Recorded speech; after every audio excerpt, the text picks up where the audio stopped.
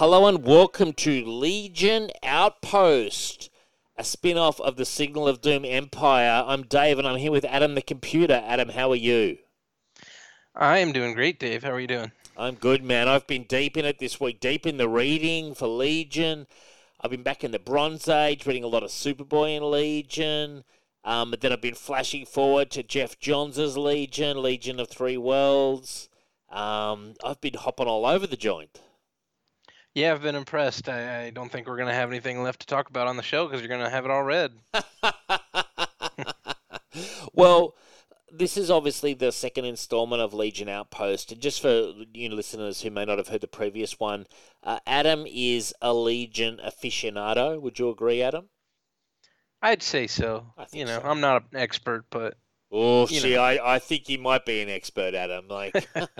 Well, I'm not the expert, I guess, Sure. but I'm an expert then. Yes, and I'm very much more. I love the Legion. I love Superboy and the Legion, but I'm very much more.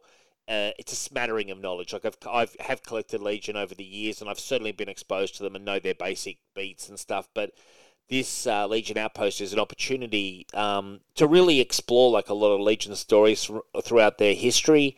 It's an opportunity for me to pick up some omnibuses, Adam. The third one just arrived, so I've got the first 3 Silver Age omnibuses.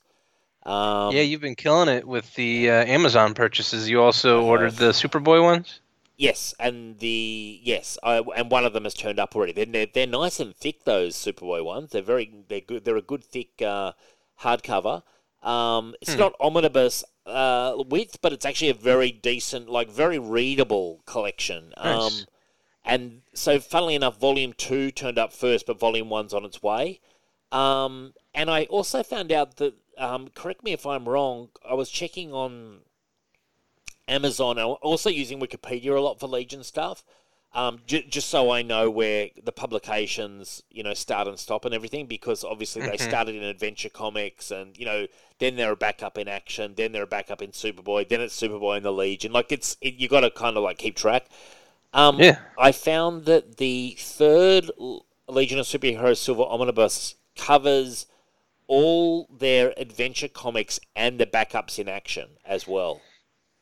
Okay, cool. Yes. Yeah, I would say that the Bronze Age kind of begins when they start showing up in Superboy more. Yes. So I think that would be the last Silver Age. Yeah, I think this third one will be the last Silver Age, and then also confusingly, because I was reading the old Superboy, because I backtracked to where they start. It's like Superboy starring the Legion of Superheroes.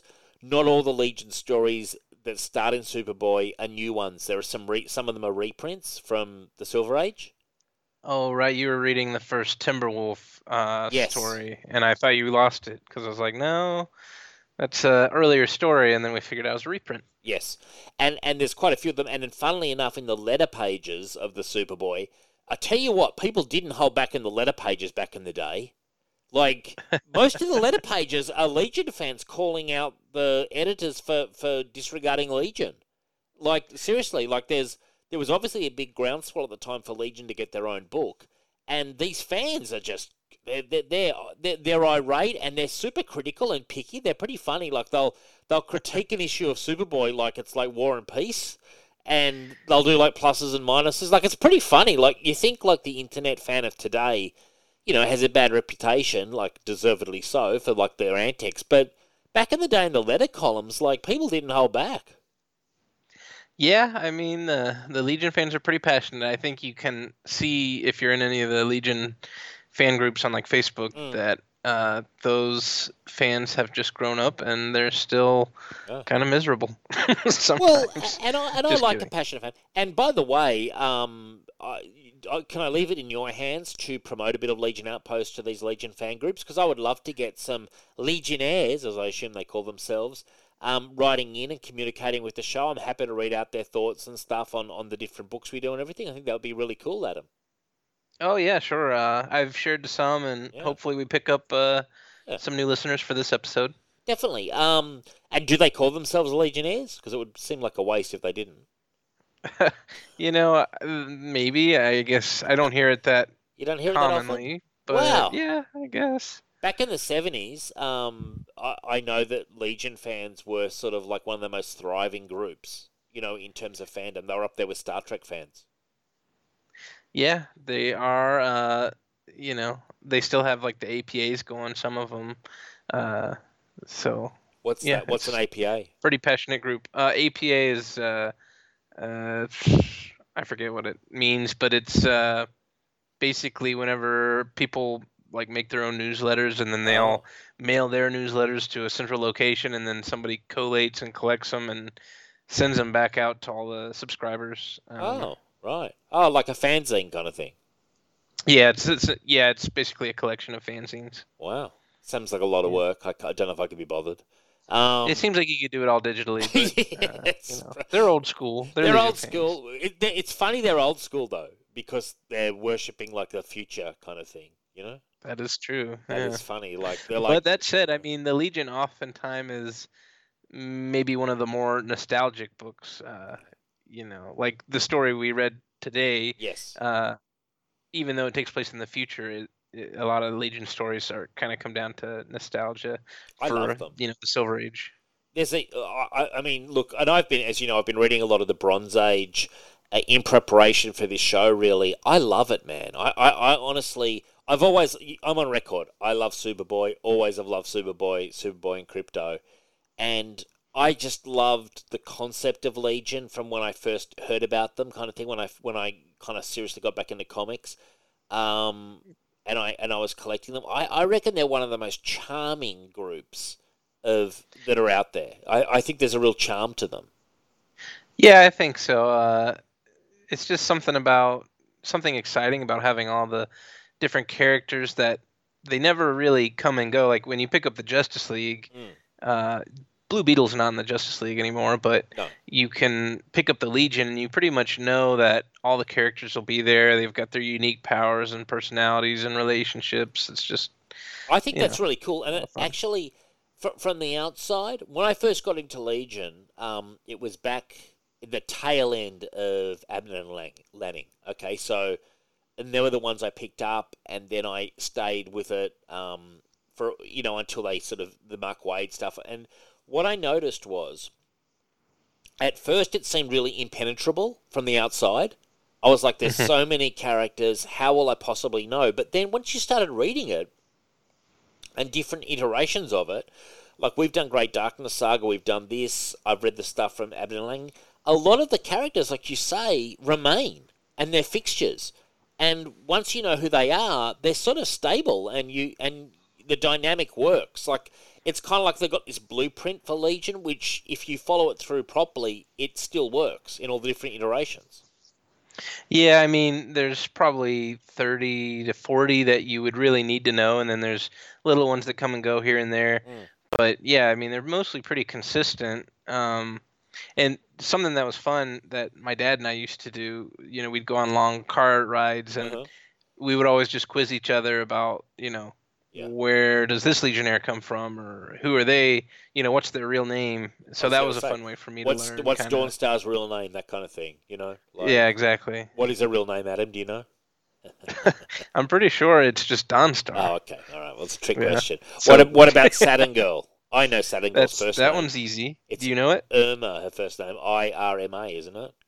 No. Oh. It is Imra. IMRA. Imra Ardeen. I was close. All right, fine. Yeah. It actually gets misprinted a lot as Irma. So I think even in Legion Lost, a couple times it said Irma.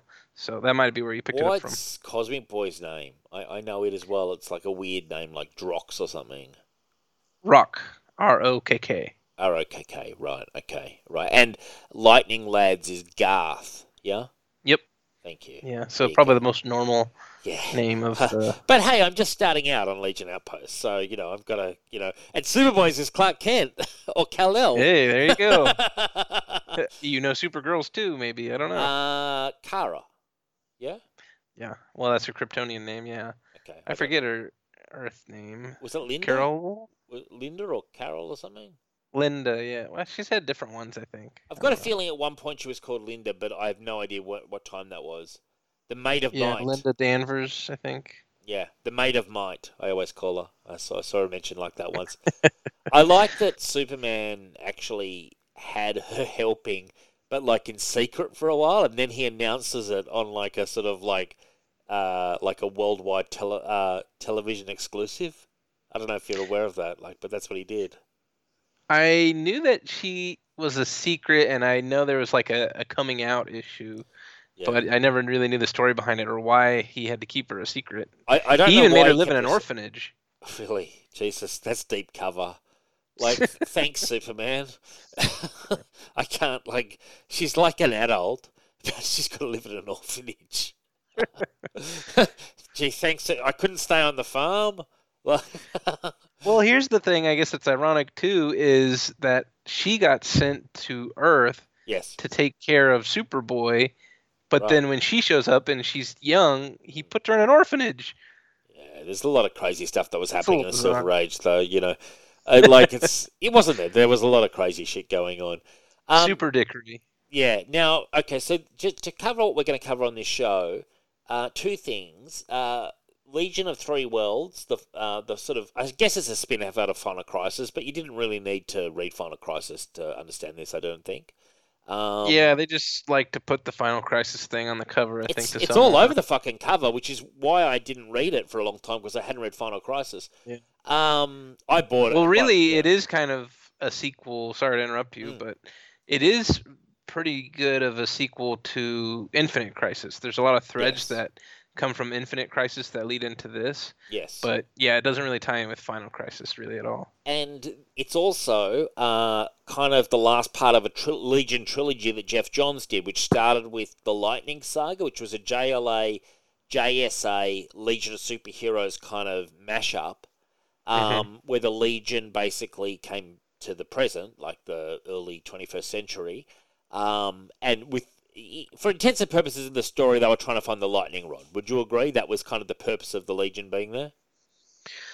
From memory? Yes. In essence, in essence, but also Yeah, that was the end game. Yeah. yeah, the end game, and also it reformulated the fact that Superman was part of the Legion when he was Superboy. You know, because he remembers them, kind of thing, which I think wasn't super clear before, whether Superboy had been part of the Legion in that iteration of the DC universe. Anyway, the Legionnaires pop up in that storyline. They get the lightning rod, they go home, some of them stay behind, etc. Karate Kid stays behind, and maybe someone else stayed behind as well. Then it goes into a storyline that I only just read before this, Superman and the Legion of Superheroes during Jeff Johns' very good Superman run. Now, I think there's a real link to this story, because Superman comes to the future where the Legionnaires are, and basically it's like a full-on dictatorship. The Legion's under like heaps of pressure, etc. It's also xenophobic, right? Yes. Earth is xenophobic. Yeah. And they're pulling out of the United Planets because of Earthman, Yes. Earthman and actually the Justice League of Earth, Yes. which I don't know how you felt about that. But he, all of his Justice League of Earth, they were all rejects that Yes. got rejected from the Legion. So, Yes, because the Legion has kind of tryouts, and if you don't make the cut, you don't make the cut. And sometimes you become the Legion of substitute heroes or something, but most of them just don't make the cut. And these guys were super bitter, like Stormboy. Poor Stormboy. Gee, wow, he really went the extra mile to try to get some powers going. Yeah, I liked that spotlight issue on them where, you see the one's just a rich, spoiled brat that has no regard for human life, and it was cool to see. And so there was a lot of story threads between Superman and the Legion of Superheroes, like, for example, Sunboy getting captured, and they were kind of draining his powers and using his powers. To make the sun red so that Superman wouldn't be able to come, or something to that effect. Yeah, there was something to do with it, and I think it also powered the way that Earthman, or whatever his name was getting the powers of the other Legionnaires. Possibly, yeah. I think he was To powering that clarify, machine. I didn't reread this because Okay. it wasn't our reading for the show. But No, you no, were reading I'm it just for the kind of trying to set the scene for listeners. So anyway, No, I was just letting the listeners know. Don't be mad at me for not remembering all the details. Yeah, you're not remembering perfectly something that happened in like 2007 or something. Well, one thing I am very proud of is back in the day, I picked up the hardcover of Lightning Saga, and I picked up the hardcover of Legion of Three Worlds, and I don't remember either purchase. But I knew I had them on my shelf, but I just didn't remember ever buying them. And so when it came time to do all this reading, I just walked to my shelf and picked up 2 very nice hardcovers. It was almost like just getting I was loving it. I was like, past Dave is such a cool guy making these purchases for me, like paying it forward. And it seems like you enjoyed them. So love them. So anyway, so that set the scene for Legion of Three Worlds. But before we do Legion of Three Worlds, Adam, we were also doing a classic issue, which was the death of Lightning Lad, which, correct me if I'm wrong, was Adventure Comics 304? Yes. Yeah. Yeah. Okay. So do we want to kick off with sort of like, you want to give us a bit of an analysis of this, and we'll come in. I reread it again last night. Who was the writer on it? Was Shooter still? Do we go back this time, or was he not yet on the book? Shooter didn't come around until like the 340s. Okay. This would have been, I thought, Jerry Siegel. Let's see. Let me just look it up real quick. Adventure Comics. What was it? 304. It's Adventure Comics 304. I'm just bringing it up myself. Sometimes they're not credited in the early days. Yeah, exactly. Maybe they're not this credited was Jerry Siegel and John Fort on pencils. So Jerry Siegel, the creator of Superman. Yep. Did he create the Legion? Who created the Legion? That was... Oh, you're going to embarrass me here. Was it like Mort Weisinger or someone? Because I thought Mort Weisinger was like involved. At some level. Who was a Superman? Al Plastino and somebody else. Al Plastino, I think, was probably on the art. I should know this. This is really sad. Otto Binder. Okay, who's a big name in comics? I know that name. You know, I think Shazam. I was going to say. I think he was the creator of Shazam. Yeah. So CC Beck. Big deal. Okay. All right. So by this point, Jerry Siegel was writing. We'd probably be talking very early 60s, would you say? Yeah, I think 62. Okay. 63. And unfortunately, we don't have a Legion cover this time. You know, that's always a downer. Is it which Super? It's the Superboy cover. Is it the Superboy cover with the other Superman? Is that what it is? Yeah, where Superman is bullying him. It's a pretty cool storyline where I love Superboy. Basically, this Superman turns up and he's saying he's Superman from the future, and he's, for some reason, I forget why, he's stuck in Smallville. And Ma and Pa Kent like, you're both our sons. We'll take you in.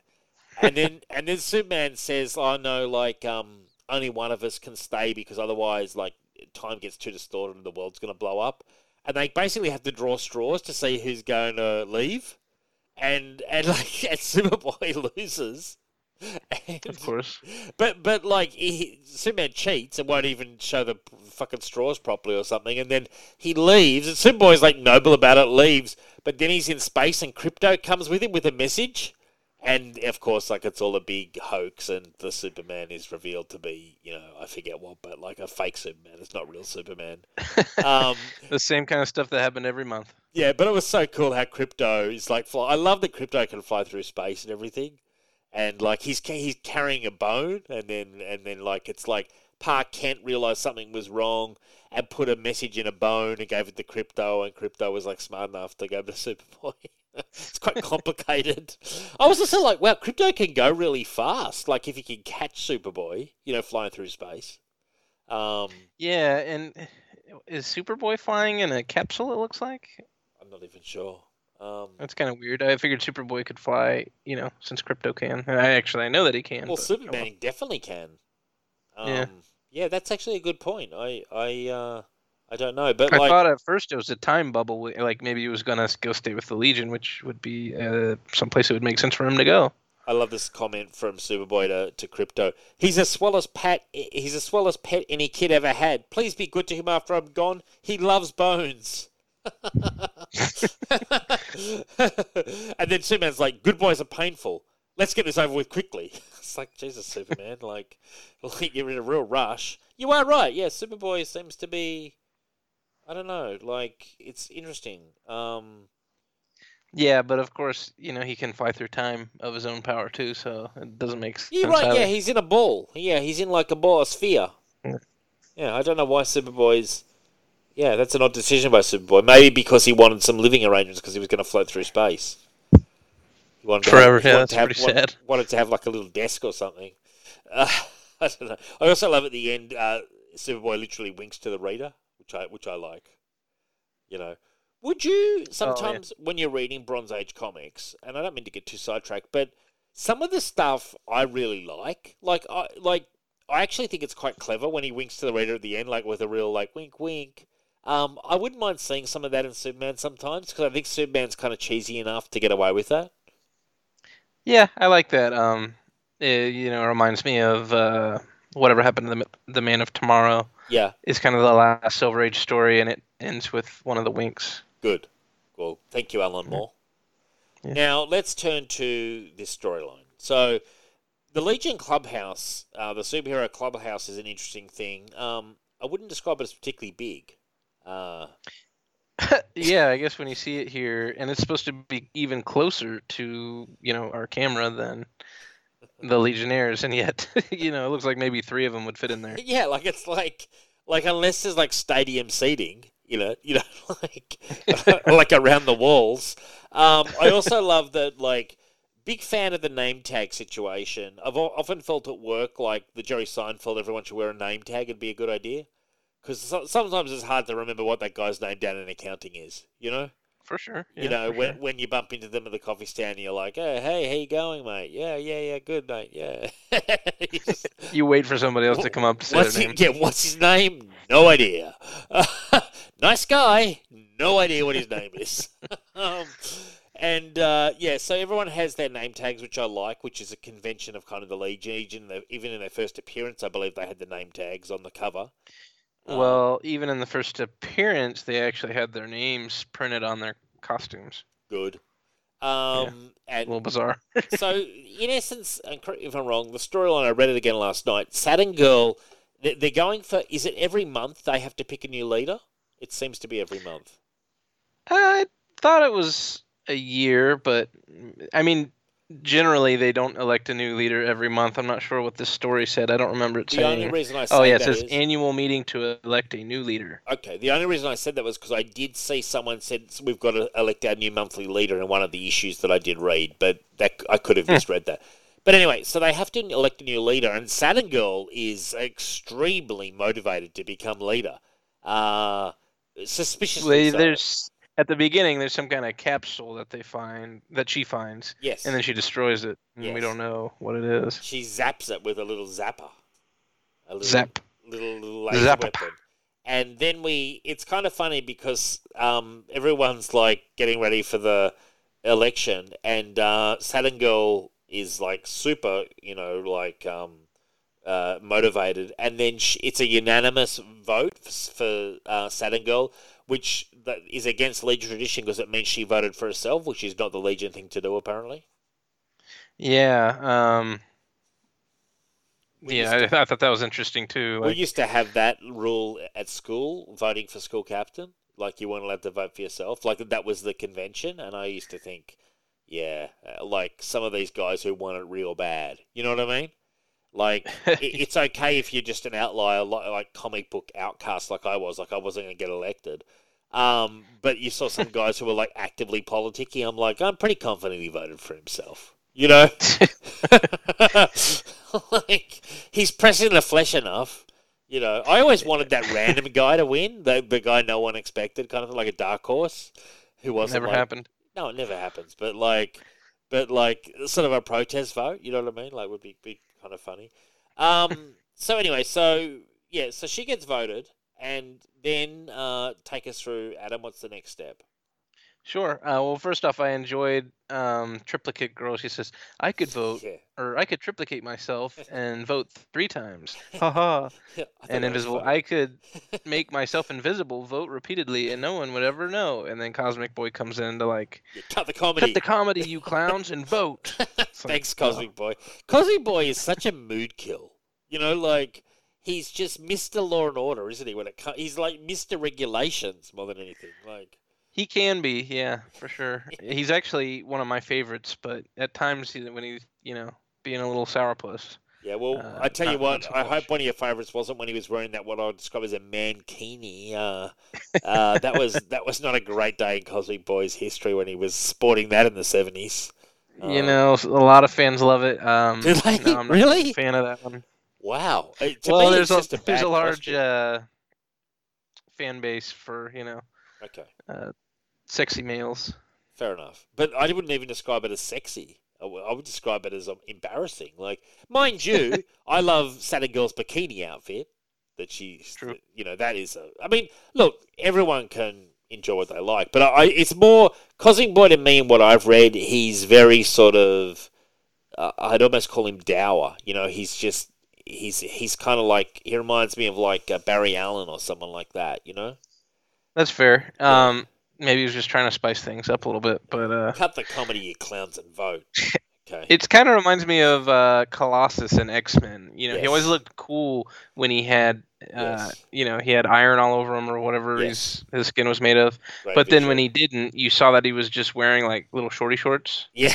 Yeah. Yes. True. Yeah. Yeah. Anyway.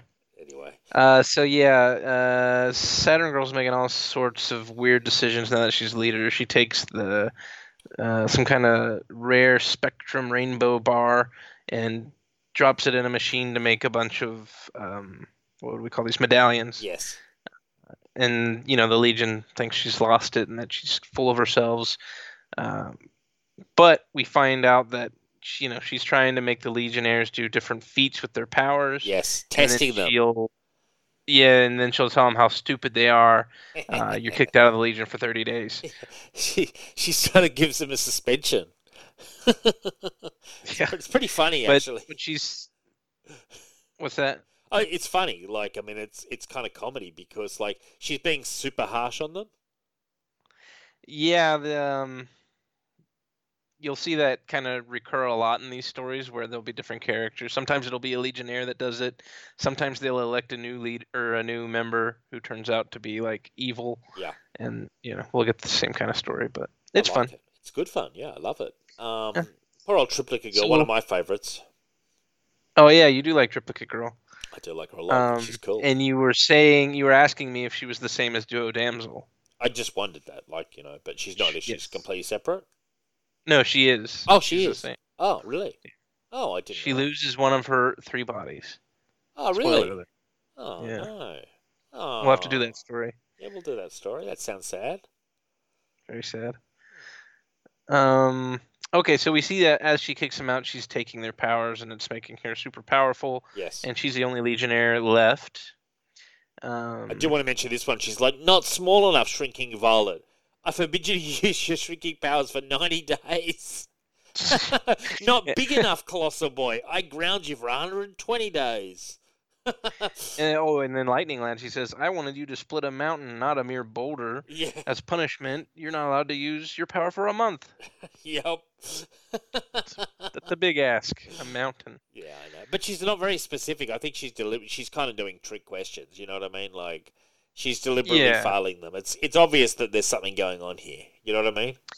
Yeah, but, even though we know at the end of the story that she's just, doing something to save them or whatever, Yes. I feel like this story has kind of stuck with Saturn Girl, where she's kind of become known as kind of the Ice Queen or whatever of the Legion. Okay, I didn't realize that. I like Saturn Girl. She's one of my favorites. But Yeah, that's my opinion. I mean, we'll see as we go through. I Sure. do like her. I'm just saying, I don't know that she's even really portrayed that much like this, but every now and then somebody will throw a comment like, yeah. "Oh, Saturn Queen's such a bitch." Yeah. Well, Or that is true. Those kind of things do stick. Like, especially if they're in the early DNA of the character, like in a famous storyline, like I imagine this is because of the death of Lightning Lad. Like, different creators catch on to that and sort of embed it into the characterization. Yeah, I'd say so. Yeah. Yeah, it's okay. I mean, yeah. One thing I want to point out is the art. I really like the artwork, and I think Saturn Girl looks really, really like I like the close-ups of her face and stuff. I think it's really kind of cool art. For the time kind of thing. I think it's pretty good.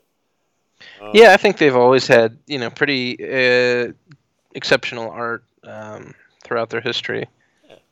Yeah, and she's very much kind of like when you look at her, she looks like a 1950s housewife kind of thing, like that idyllic American, image from back in those days. Do you know what I mean?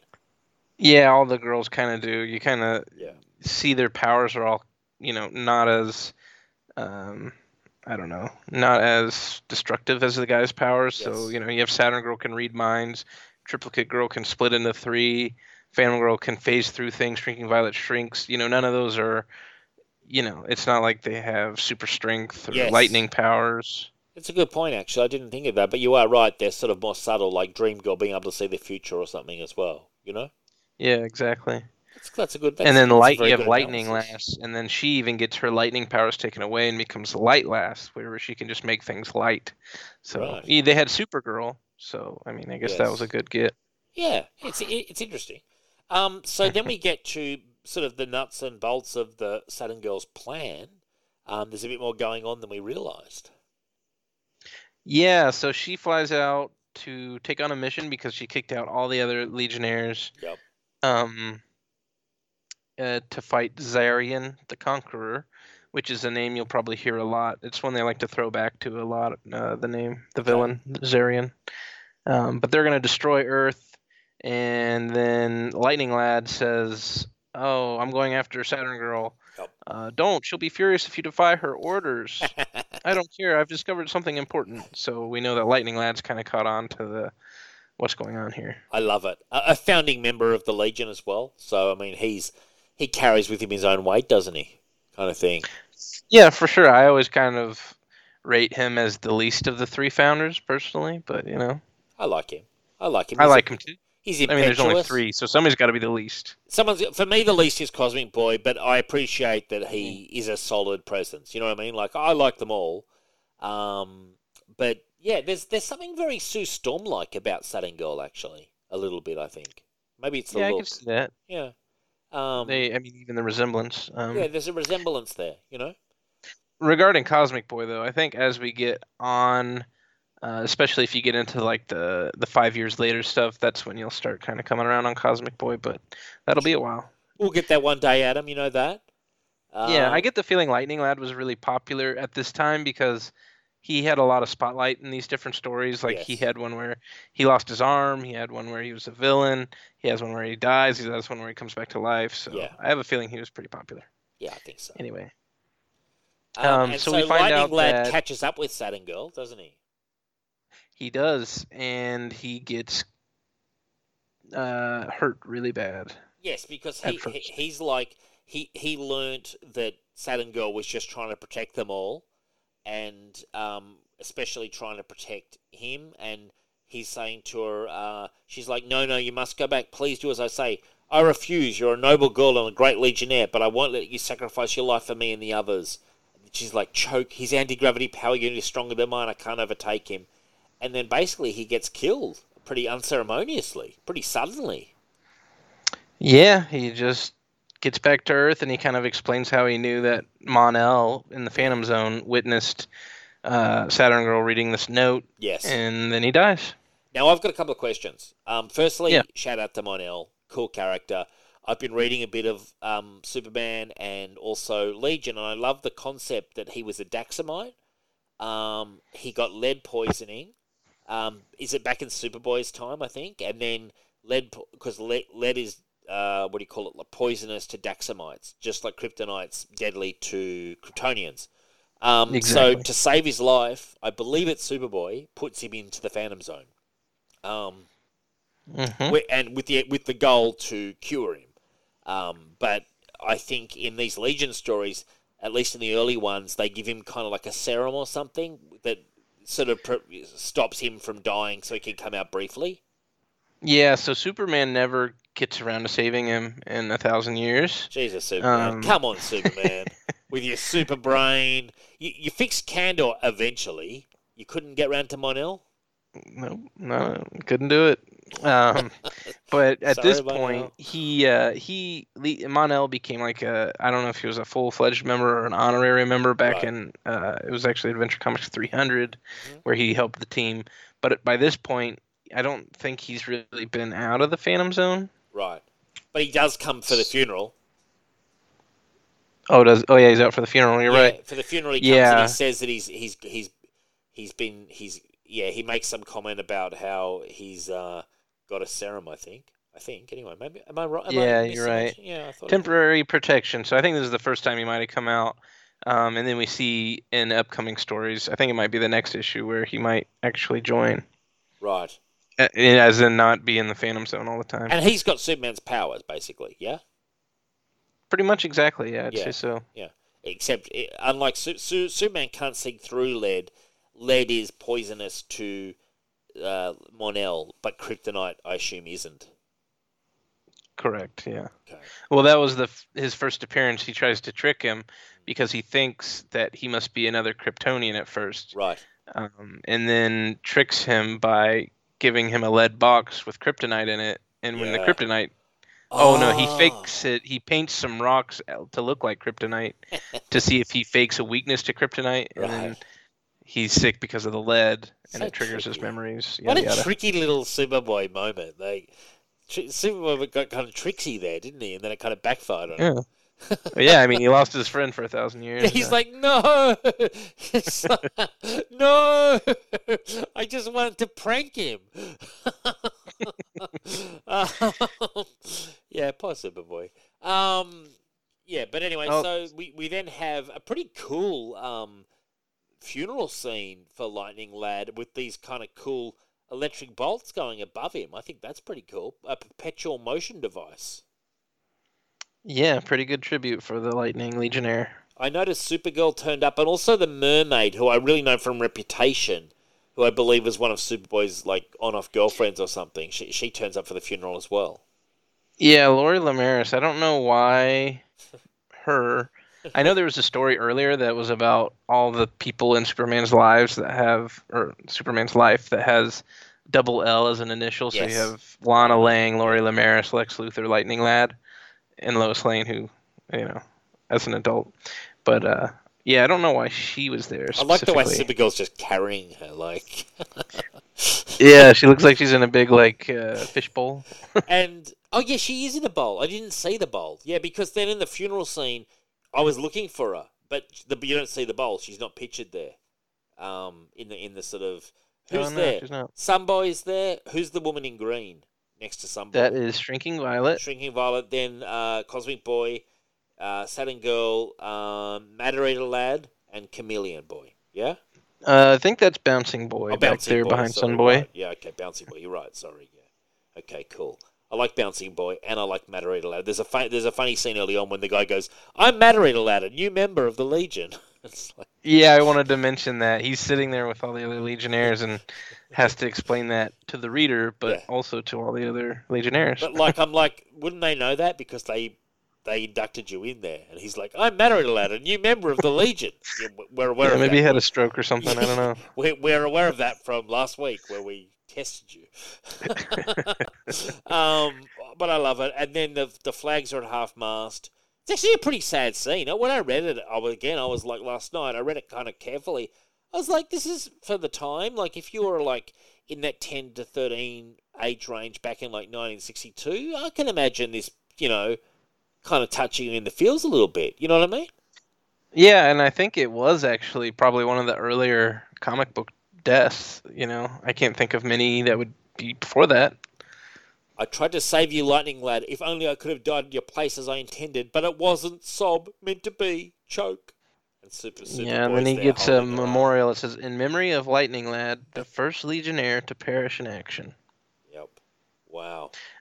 I think actually this might also be before Saturn Girl and Lightning Lad develop a relationship. Yes. So I wonder if this is kind of what linked the characters for their relationship to develop in the future. Yeah. Well, I mean, it makes sense that out of the founders that they're gonna have a relationship at some point. These were innocent days, weren't they? Back in the early '60s, like it's still very much the Silver Age. A good little comic, man. Like how much would something like I asked you how much like the first appearance would be? Would the Death of Lightning Lad like first edition be worth anything? Like a few thousand. I don't bucks or think something? super a lot. No? I bought it recently, Okay. but I don't go for like the high grade stuff. I just go for like the reader copies. Yeah. But But if you had a high grade one, maybe $100, $200. I don't Okay, know. so not too much. So I mean, well within the Nick Cage range. Oh, for sure. Yeah. Imagine what he's got in his stash. Can you just imagine in that Nick Cage mansion what kind of comics that guy's got? Lots, I bet. Yeah. Unless he had to sell them off. Well, he goes up and down. You know what I mean? Like Yeah. He's He's on an upswing now, I think. Yeah, he's doing all right for himself. Yeah, the cash has been flowing in pretty consistently over the last decade. He's kind of rebuilt from his period where he was chateaus all over France and Germany or whatever he had. That crazy spending splurge. Honestly, for me, a really nice issue, nicely complemented by a nice, charming Superboy story. I'm giving it 9 out of 10. I loved it, actually. I think it's a really charming issue. Oh, awesome. Yeah, I'll probably give it I'll give it an 8. Right? It's a good one. Yeah, I think that's what I kind of like about the Legion is a lot of Silver Age stuff is kind of tough for me. Yeah. But I think a lot of times that is if you're reading a Silver Age Flash comic, you have 20 pages of Barry Allen, whereas here you have, 20 different characters that you're reading about. Yeah, it makes it a little more fun. I made a comment to you, and this could be a hot take, and I'm an X-Men guy, and I read a lot of Wolverine. I said to you, what did I say? The Legion are better than X-Men, and I also said something else. They're better than the Titans, I think. Oh, they're fucking way better than the Titans. Like, I already thought they were better than the Titans, but with my Legion reading at the moment, I suddenly had this thing where I was like, I think I like the Legion more than I like X-Men, excluding Wolverine. Wow. I love. So you're gonna sell all your Wolverine comics? No, and pick up excluding Wolverine. I've always been more of a X-Men through the Wolverine gateway. Do you know what I mean? Wolverine by himself, totally fine. Always will love him. But I think honestly, this sci-fi futuristic mixed with a retro vision of the future, I love it. I think it's awesome. Yeah, I mean it's pretty unique among comic books. I'd say. I mean, of course, it's pretty similar to Star Trek, but there's not a lot of that, I would say. Yeah. In classic DC or whatever. Yeah, and it's got the advantage of of course there's other sci-fi stuff out there, but it's a mix of that pulp feel from the 50s sci-fi with a sort of different vision of the future that's very early 60s, like JFK, Let's Get a Man on the Moon, that kind of optimistic. Yeah, for sure. Vision of the future, which I just think it's interesting, and I also think that it's ripe for reinvention now. Do you know what I mean, or reinterpretation, or whatever you want to call it. Like, I'm surprised that DC didn't have a Legion book out for a number of years, because in the times we're in now, when we're talking about let's get a man on Mars, let's do this, there's still a big futuristic bent to our society, kind of thing. Like, I just think that the elements are there for a really compelling storyline. Now, we haven't done the Bendis stuff yet, but we are going to next show do the first Bendis trade, and we will, I did mean to mention this, on the show we will do the monthly issues as they come out. They're not going to be the main focus of Legion Outpost, but we certainly will do them, so we have something new to talk about, Adam, and then we'll dive back into the past. Yeah, for sure, and I hope you enjoy the Bendis stuff. I know it's not for everyone, and I know you already kind of have some issues with Bendis, which I can understand in part. Used to love him. Have a lot of books on my shelf by Bendis that I really like. It's just Bendis over the last decade has been very underwhelming for me, Yeah, that's not unfair. For me, a large part of the appeal is the artists. Yes. They get some really good art on there. And in fairness, man, I'm like, I say that about Bendis, I'm more than happy to give it a read, and I do think it'll be fun to have a current book to discuss as well when we're doing sort of like a Legion-centric. I mean, it seems a waste not to do it. So we will do, next show, we will do the first trade, which I believe comes out this week. Am I right, Adam? Yeah, it came out yesterday. Oh, fantastic. Easy, then. Easy. Now we turn to the main course, Adam. And everything has been a lead up to this moment. And I'm going to have to lean on you heavily here. Let's do it. Legion of Three Worlds, a 5-part, I guess you'd call it miniseries, that came out around the time of Final Crises. Legion of Three Worlds, it's essentially the main Legion, which was brought back in Superman and the Legion of Superheroes and Lightning Saga, which is kind of Jeff Johns'. He said that that's the original Legion. That's what he said, apparently, in the press. Yeah, he says that, and it is, but he also kind of picks up. Yeah. He doesn't pick up at the end of the original Legion. He kind of picks up like a few years back, and not everything is exactly in continuity, but it's pretty close. Yeah, and look, come on, that's all part of Jeff Johns' kind of reinterpretation and archaeological dig of the past, isn't it? Like he picks up bits and pieces. But in essence, it's the storyline of three legions coming together against a massive array of supervillains. And there's a guy behind it all, the Time Trapper at the start, who's at the end of time. I don't know much about the Time Trapper other than his name. This is probably the first story I've ever read with him in it, actually. Yeah, I'm not surprised. I think Time Trapper is one of the coolest villains, and especially one of the coolest Legion villains. And I hope, we get into other stories that were really cool with him. Oh, for sure. By the end of this, I was fascinated by the Time Trapper. Like, I thought it was fascinating, some of the stuff. Now, do you want to take us through the beats of issue 1, and then we'll break it down? We'll go issue by issue. Sure, let's do it. So first page here, we see the Time Trapper, and he's stuck at the end of time. Mm-hmm. He's complaining. He says, they survive. They'll always survive, like me. And we see the only thing with the Time Trapper is a bunch of cockroaches because, cockroaches live forever, apparently. He's struggling, isn't he? Big time. Yeah. So we see that he grabs a boy out of space and time, and he brings him, we know that he has plans for this guy. And then moving forward, we see Smallville in the 30th century, and we see a couple that are having dinner. This is the same couple that earlier in Superman and the Legion kill a little baby that came rocketing to Earth because of the xenophobic nature. Oh, that's They're supposed to be like John and Martha Kent, but they're like a twisted. They're like a nasty version. Yeah, for sure. And they get what's coming to them, don't they? They do, because Superboy Prime crashes to Earth. The old man takes a shot at him, and he vaporizes both of them. Yep. Which I think when I read this the first time, I hadn't read Superman and the Legion. Right. And I kind of felt bad for this old couple getting vaporized, but, But now it's... You shouldn't feel bad for the guy, at least. And I want to say, we should mention George Perez on artwork. And I've got to say, this is probably some of my favourite George Perez artwork. I think it's really... Maybe that it's because it's more modern. Do you know what I mean?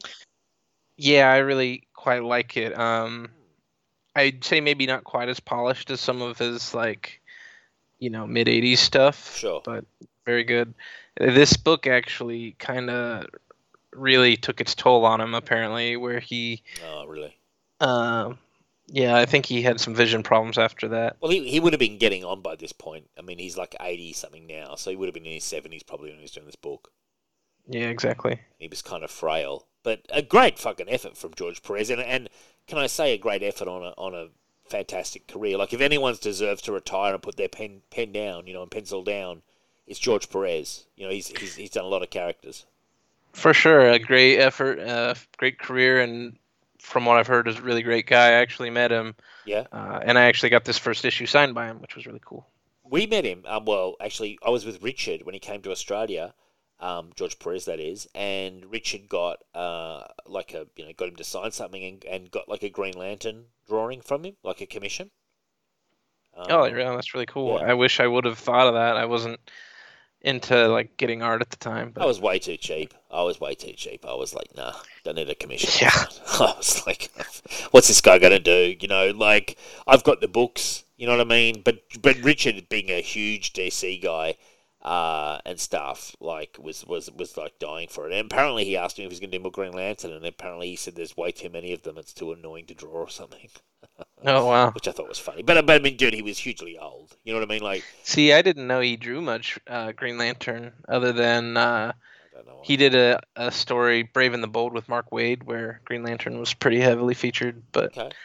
Well, yeah. You'd have to ask Rich. Know better than me. Rich, well, I don't know at all, but I know that Rich got a commission of Green Lantern. Like he drew a Green Lantern That's there, cool. while he was talking to him or something. I can't remember, but I mean, it was too rich for my blood. I think Chris Claremont was also there, and I was much more excited about Chris Claremont. Some would Oh, say I was overly excited about Chris Claremont, and I went up to Chris Claremont, shook his hand, and I was just like, man, thanks so much for all the X-Men, dude. and then he tried to sell me on his like independent stuff, and I was like, yeah, no, not really interested. yeah, Sovereign Seven. I met Chris Claremont this year at C2E2. He was Was he a a little little offhand? grumpy. Yeah, he was a little grumpy where I was too. He had someone with him. I don't know if it was his kid. He had this real pretentious little asshole with sunglasses next to him, and like just giving up like heaps of attitude. And I was like, pal, I don't even know who you are. You seem to be you're either a family member or a member of his entourage, and either way you're not Chris Claremont. So dial down the attitude, Yep. like, hey pal, I didn't come here to get it signed by you, so you can stop. Sort of, he was kind of being very sort of like, how can I say? Just if you've ever seen Entourage, like he was like Oh yeah. Turtle. You know what I mean? Yeah. But like if Turtle was a jerk, not a genius, he was just I haven't really watched the Entourage much. Okay, well then you'll miss the reference. But anyway, moving on. So Superboy Prime, all that. Now, who put the S on Superboy Prime's chest? The scar. I think that was back in. I think he did it to himself. Right. Yeah, so Superboy Prime's come through a lot of Jeff Johns stuff.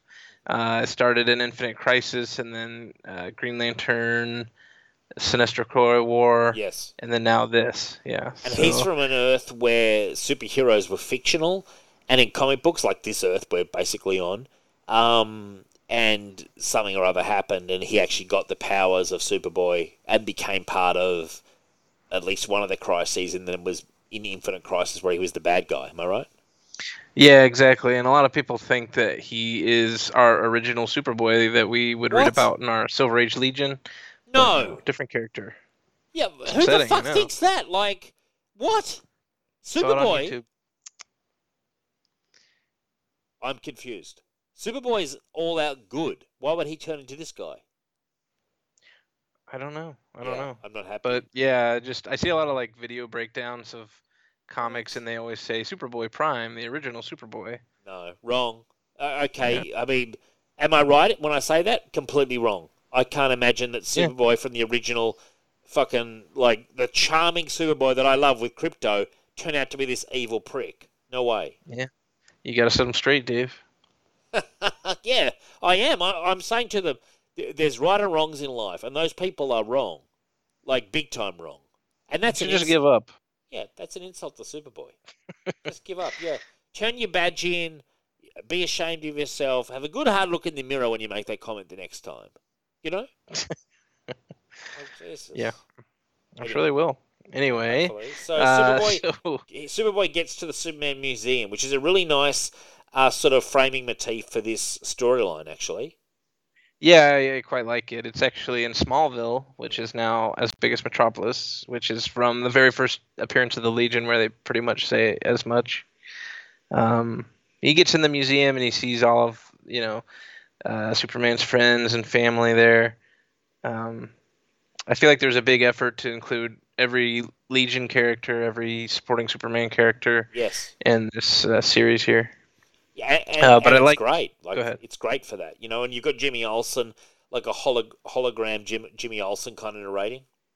Yeah, the Hall of 1000 Olsens. Oh yeah. Well, we have the guide, which is the hologram Jimmy Olsen, and then Yes. it was cool to see him take him through the Hall of 1000 Olsens. With all the different variations of what Jimmy Olsen happened to him in like the Silver Age when he was all the different, incarnations and whatever you call it, like changed into all the different people and stuff.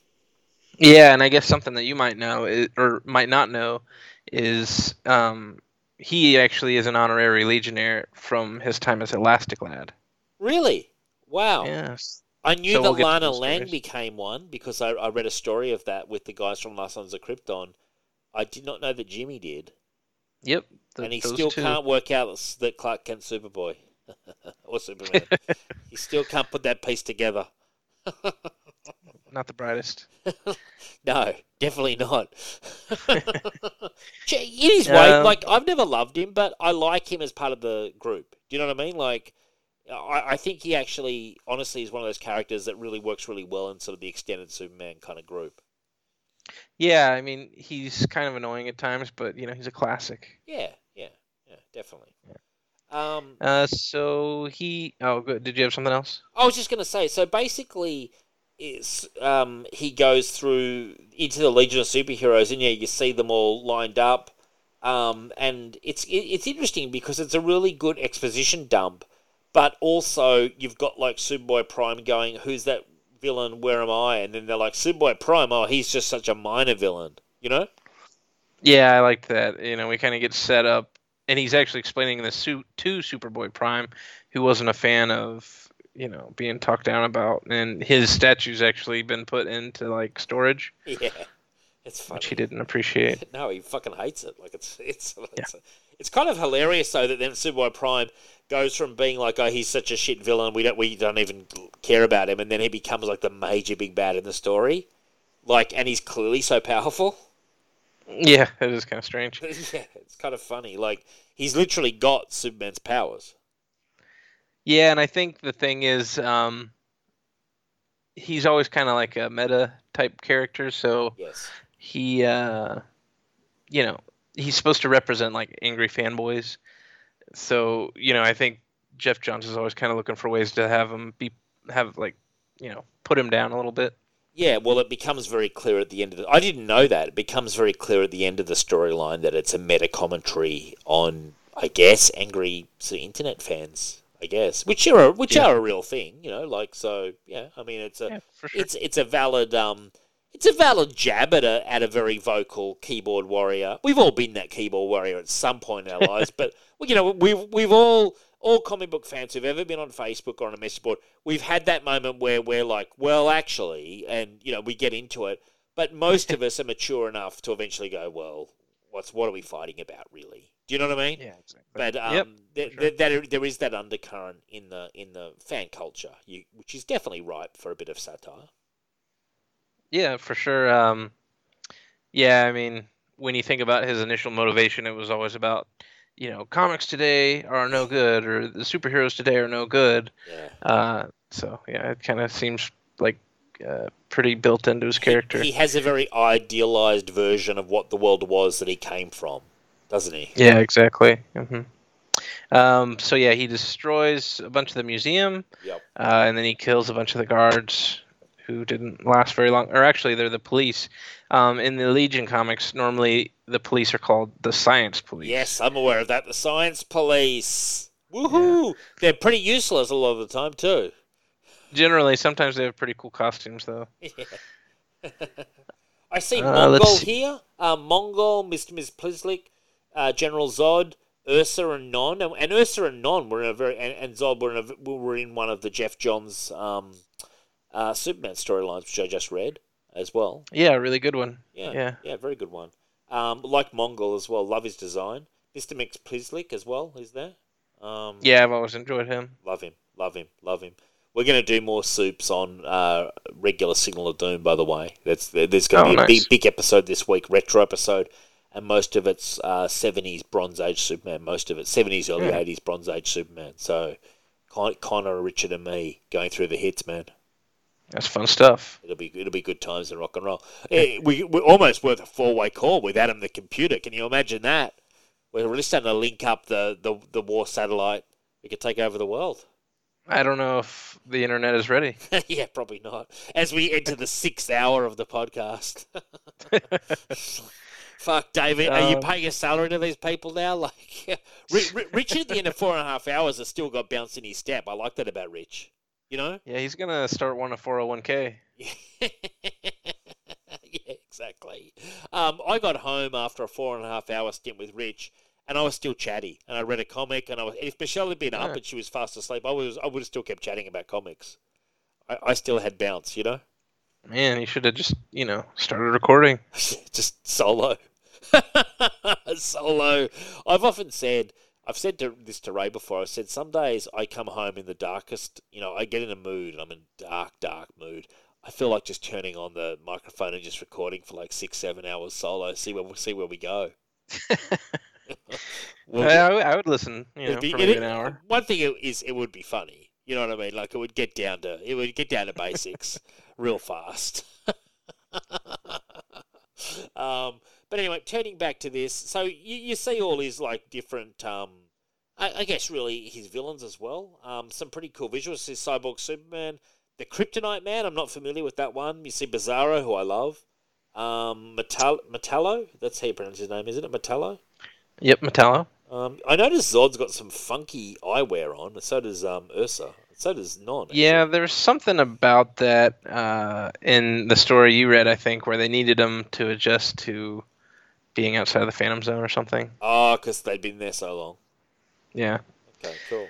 Let's see. So yeah, we go forward. We kind of see a recap of Superboy Prime's time and the stories he's been in. Yes. We see that he's fought Flashes, Superboys, and Green Lanterns. So we kind of get the idea that he doesn't like those things. Yeah, we see Connor there, and he killed Connor. Yeah, I killed Connor Kent. I killed this fake Superboy. We see the Legion, the Science Police. They do have kind of nifty outfits, actually. Yeah, they're kind of cool. They've got like little helmets on, but it doesn't help them much, does it? No, not at all. In the 70s, I think you might like those designs because they had pretty cool helmets and stuff. But, yep, they get frozen up and shattered. Oh, dear. So that's death, isn't it? There's no comeback from that. Pretty much. I always forget that Superman has cold breath because he doesn't use it all the time, you know? Yeah, that's a good point. He uses his heat vision a lot more than his cold breath. At least. Yeah, and then Bizarro, he has cold vision and heat breath. I love Bizarro. I love Bizarro. I think Bizarro is cool. I like him too. Sometimes though, it gets a little old having to read the backwards talk. Oh yeah, the more he talks, the more annoying it is. But he's kind of a cool character. Like, you know what I mean? Like, I think he's one of those kind of neat Silver Age concepts that you can really do a good version of now, kind of thing. Like, it's funny how much of the Superman mythos that they created in the 60s is actually ripe for sort of reformatting and reinterpretation. Like, it's actually quite rich. Yeah, I think so. I mean, I think he has probably one of the most underrated rogues galleries. You know, people always say Batman and Spider-Man, but I think Superman is right there with those guys, if maybe 100%. Just falling short. Yeah, and I think part of the reason he falls short is because there was such a focus on Lex Luthor in the movies and stuff, so the general public might not be aware of just how deep the rogues gallery is. No, that's fair. But the actual I was going to say, if you reader, like Bizarro, I'd recommend what was the one? Whatever Happened to the Man of Tomorrow. Okay. Yeah, it's also the last Bizarro story. I haven't read that book yet, and I've got the hardcover, and we're going to do it on Signal very soon. The Alan Moore one we're talking about, yeah? Yeah, it's one of my favorite. I read something that really shattered me about Crypto in that. Oh, yeah. Because I Googled yesterday. I was like, whatever happened to Crypto? Like, was there a death scene? You know, at some point, did Superboy eventually have to... I figured that at some point in Superboy's existence, they would have had to have had a moment where they did the sort of the pet, you know, the death of a pet story kind of thing. Mm-hmm. For the kids, you know what I mean? Like, you know how a kid gets a goldfish and the goldfish dies and then they get a dog and eventually the dog, you know that kind of cycle. But I don't think they ever did that storyline, but I believe in Whatever Happened to Man of Tomorrow, there is a death scene of Crypto. Yeah, exactly. It's pretty heartbreaking. Yeah, I don't know if I'm ready for it yet, man. But like, are you aware of the handling of Crypto now? Like, in the comics now of Superman, I guess Crypto can't still be alive, I guess. Yeah, he is. He, I mean, yeah, it's a different continuity, right? So you have the post-crisis stuff. Oh, yeah, but that's the Crypto who was created for, like, Connor Kent or whatever, wasn't it?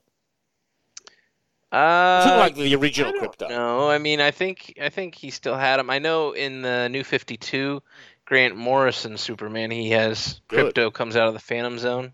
Yay! And he that's looks what more I like wanted. a wolf. Okay. Yeah. Okay. But then he sticks around and then eventually gets turned into like more of the classic looking Crypto and is around with like Jonathan Kent and Superman. Okay. So he's still around. Yeah. Well, then I don't need to be depressed. He's still alive. Okay. Yeah, there was a recent Superman annual which was like all about the Super Pets.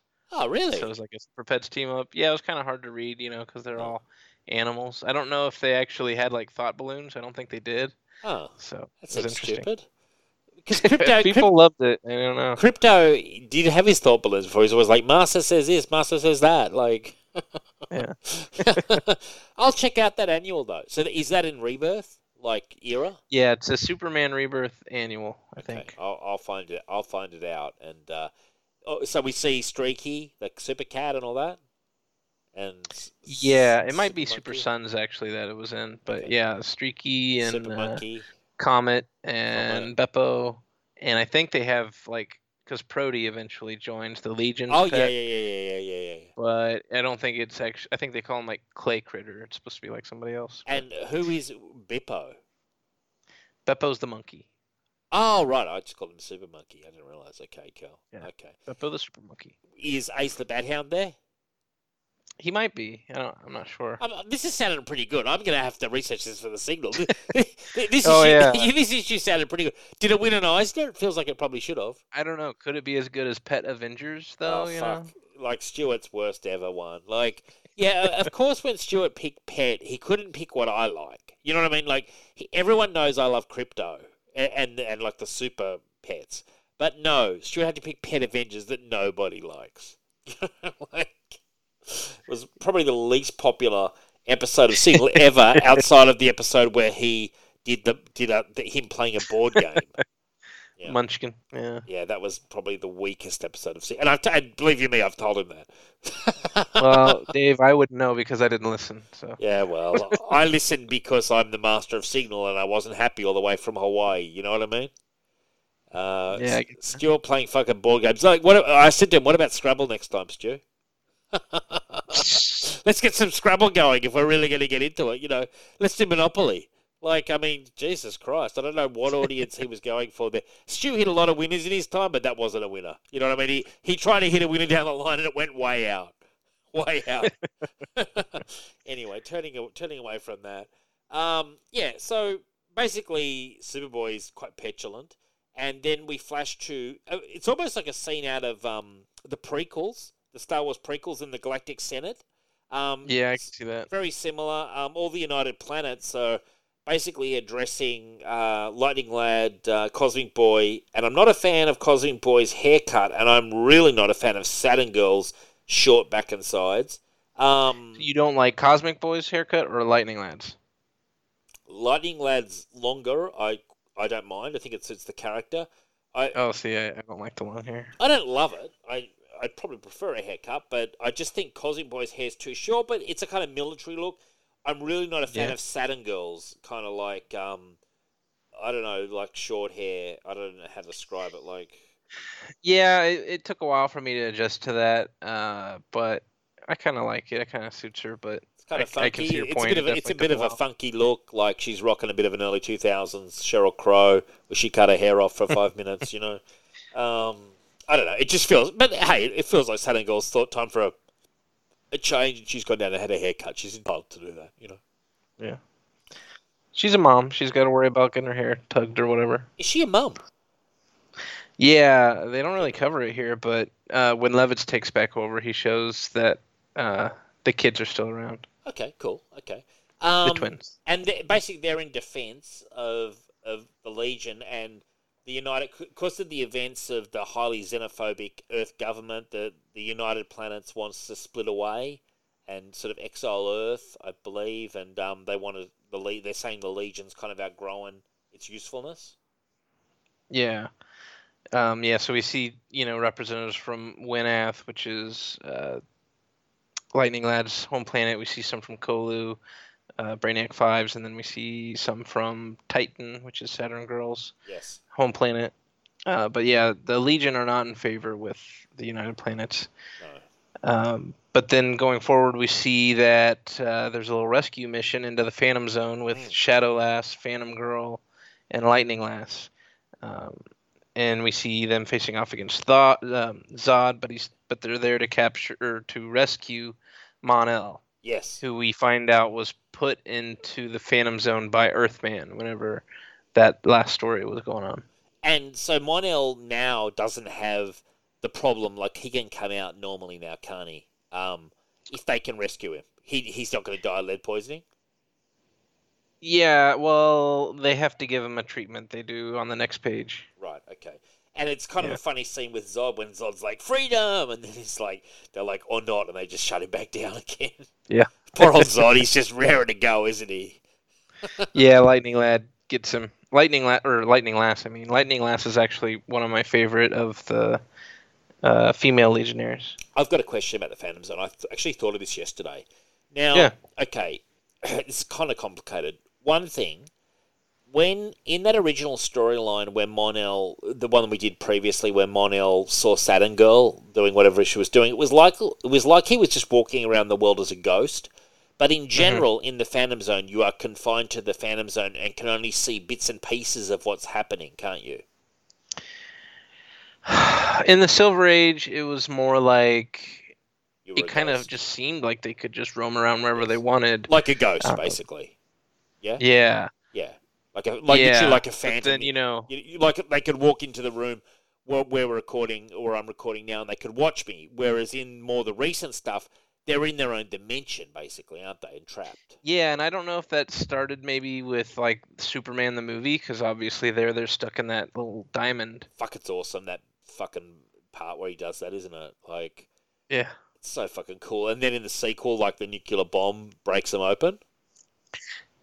Yeah, it's awesome. I remember as a kid always preferring Superman 2 because of yeah them fighting, but Me there's too. stuff on Superman 1 is just really great. I want to do it on Cinema of Doom, actually, 1 and 2. Yeah, do it. Yeah, for sure. But here's my other question, and this is more specific. Now, you know how Zod came out in the 31st century, like in that scene there where he runs out and then they trap him back in?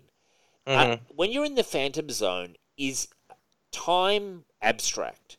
So if Superman put Zod in, like, 2020, put him in the Phantom Zone, is it the same Zod in the same moment who can try to emerge in the 31st century? It might depend on, the writer or whatever, but I know Mon-El is always kind of angsty because of all of his time in the Phantom Zone and how it was torture and, right, so like he forever. had to spend the 1,000 years, because that'd drive you insane, really. Yeah, and I think you said that you were wanting to do kind of a Mon-El spotlight coming up. I'd like to on one show, yeah, for sure, why not? Yeah, so that, we might be digging into that and kind of finding more out about that. But yeah, I know in some of the ones I was researching, I'm pretty sure he was like complaining, like, oh, it was misery. He's like, fuck you, Superboy, for your trick back in like 1955. Yeah, it took you 1,000 years to get me out. Yeah, you didn't really try that hard either. Like, the Legion just whipped up a fucking concoction of something and I was fine. And considering Superboy traveled to the Legion, you know what I mean? Yeah, and then really they could have just released him back in, like, yeah, I mean, really he can time travel anytime he wants, so I guess he can't be too mad. Yeah, but like, Superboy could have gone to the Legion in the future. Oh, that's the concoction to bring Mon-El out. Gone back to the Phantom Zone in his time and got him out and gave him the potion. Because he knows about it from the future. Yeah, I think sometimes they say something about, like, it took 1,000 years for the lead to... Right, I see. They probably contrived some kind of reason. But like he had kind of like blood poisoning really badly or something. And yeah, something like that. Man, this poor guy with lead. Here is... Oh, I'm sorry, go ahead. I was going to say, this poor guy with lead, like... Because lead, something so common, yeah. Yeah, you could walk through a bank or something and, there's lead. Like, it's actually worse than kryptonite because it's more common. Yeah, it is, I guess maybe not in the 30th century, I don't know. Yeah, maybe not. Okay. But worth noting is that Phantom Girl and Shadowlass came to save Mon-El. Phantom Girl, Shadowlass, Mon-El, and Ultra Boy are kind of like... they double date a lot, so I just thought that was an interesting dynamic that they're always kind of together. I like it. I like it a lot. And then we come to a really interesting part of the story, which ties in a lot to the events of Superman and the Legion. Sunboy is kind of burnt out of his powers, and Polar Boy, who was a member of the Substitute Legion, which helped them out in the previous storyline, is trying to perk his spirits up. And Sunboy's like, I'm burnt out. My passion is gone. My powers are gone. I'm burnt out. We all are. And it's literally the apathy of the Legion, like, the feeling that they may have outlived their usefulness, isn't it? Like, and he's really feeling that. Yeah, for sure. He's, he was held captive in the last story, the Superman and the Legion. And yeah, now Polar Boy, he's a full-fledged member of the Legion now. I like Polar Boy. I think he's pretty cool. He's actually one of my favorites. I think Jeff Johns does some cool stuff with him where he kind of compares his inability to control his powers with how Superman was always kind of an outcast with having to restrain himself from using his powers. To be the weakling and the coward, like, kind of super, Clark Kent, when really it's Superboy and he could do whatever he wanted, really, if he wanted to. Exactly. And Polar Boy in these stories, we always see that, he's the one that's dedicated to what the Legion means, and he's always willing to, like, go out and put his life on the line when he needs to. Sure. Sunboy kind of has a trend of when they need a Legionnaire that's, like, kind of a shitbag. I feel like a lot of times they pick Sunboy. But he's used well in this story. Like, they need that guy who's almost needs a training montage to get going again, Yeah, for sure. So, yeah, I mean, then we see back in the United Planets, I was a bit confused by this, R.J. Brand, who I do know was the original patron of the Legion because they rescued him from an assassination attempt or something originally. He comes down and he, basically everyone respects him and he sort of like is getting everyone back on his side again, but then he gets killed, gets assassinated. Yeah, so he gets killed by the second richest man in the universe, which, we skipped ahead a little bit, didn't we? We did a little bit. I just wanted to kind of Yeah, but yeah, Leland Macaulay kills him, and then he fades to dust, which we find out he was an agent of the Time Trapper. We find that out, and we also find out that R.J. Brand is a chameleon, like of the race that Chameleon Boy is. I was confused so that by wasn't really a secret for the reader. Well, it wasn't a secret for longtime readers. Right. I think that is different from like the Classic Legion stuff because I'm pretty sure in the Classic Legion people knew that he was from Durla. Right. Okay. All right. But like here, for this modern audience, guys like me who are just kind of coming in, knowing only the basic beats of the Legion, it was kind of a reveal. And it was certainly a reveal to the United Planets.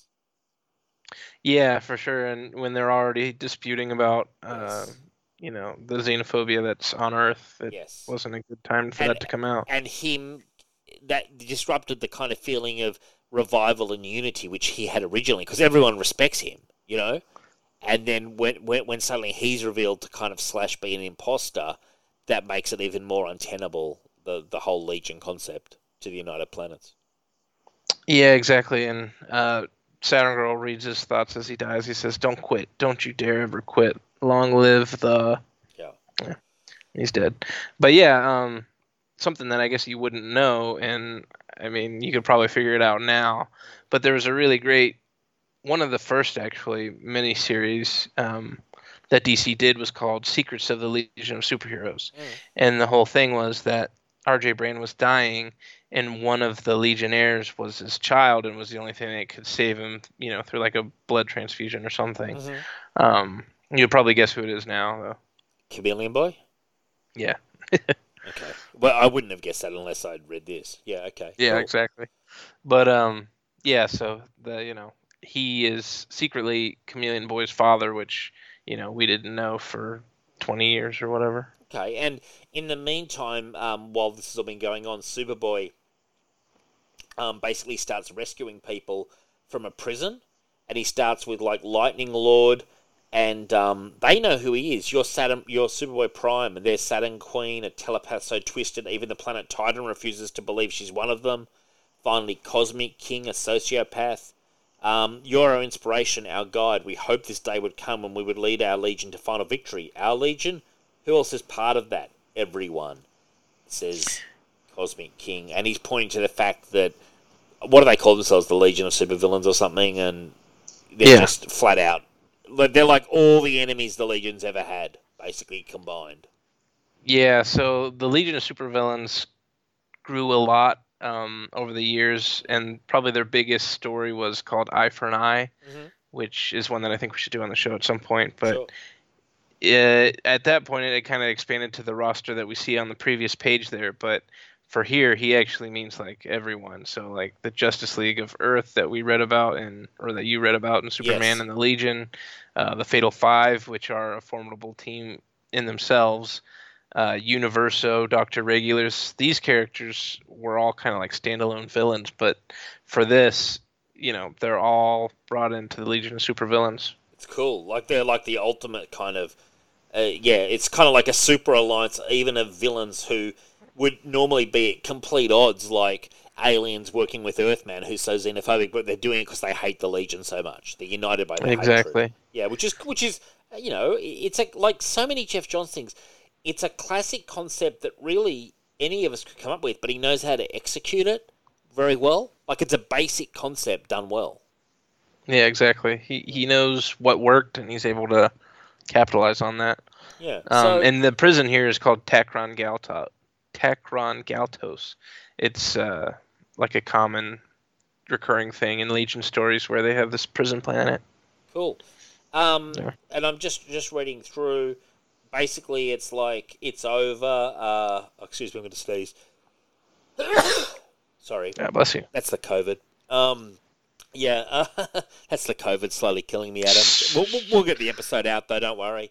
Even if I'm on an oxygen tank, you know what I'm saying? Like we'll still keep recording.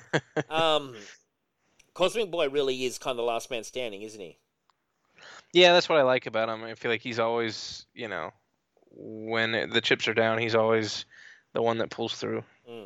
And they kind of come to the final realization we have to call Superman, which I love. Yep. And I've got a question for you. It flashes to Superman present day, ring receiving incoming signal, uncloaking. So basically, does that mean that Superman does wear his Legion ring, but it's just cloaked?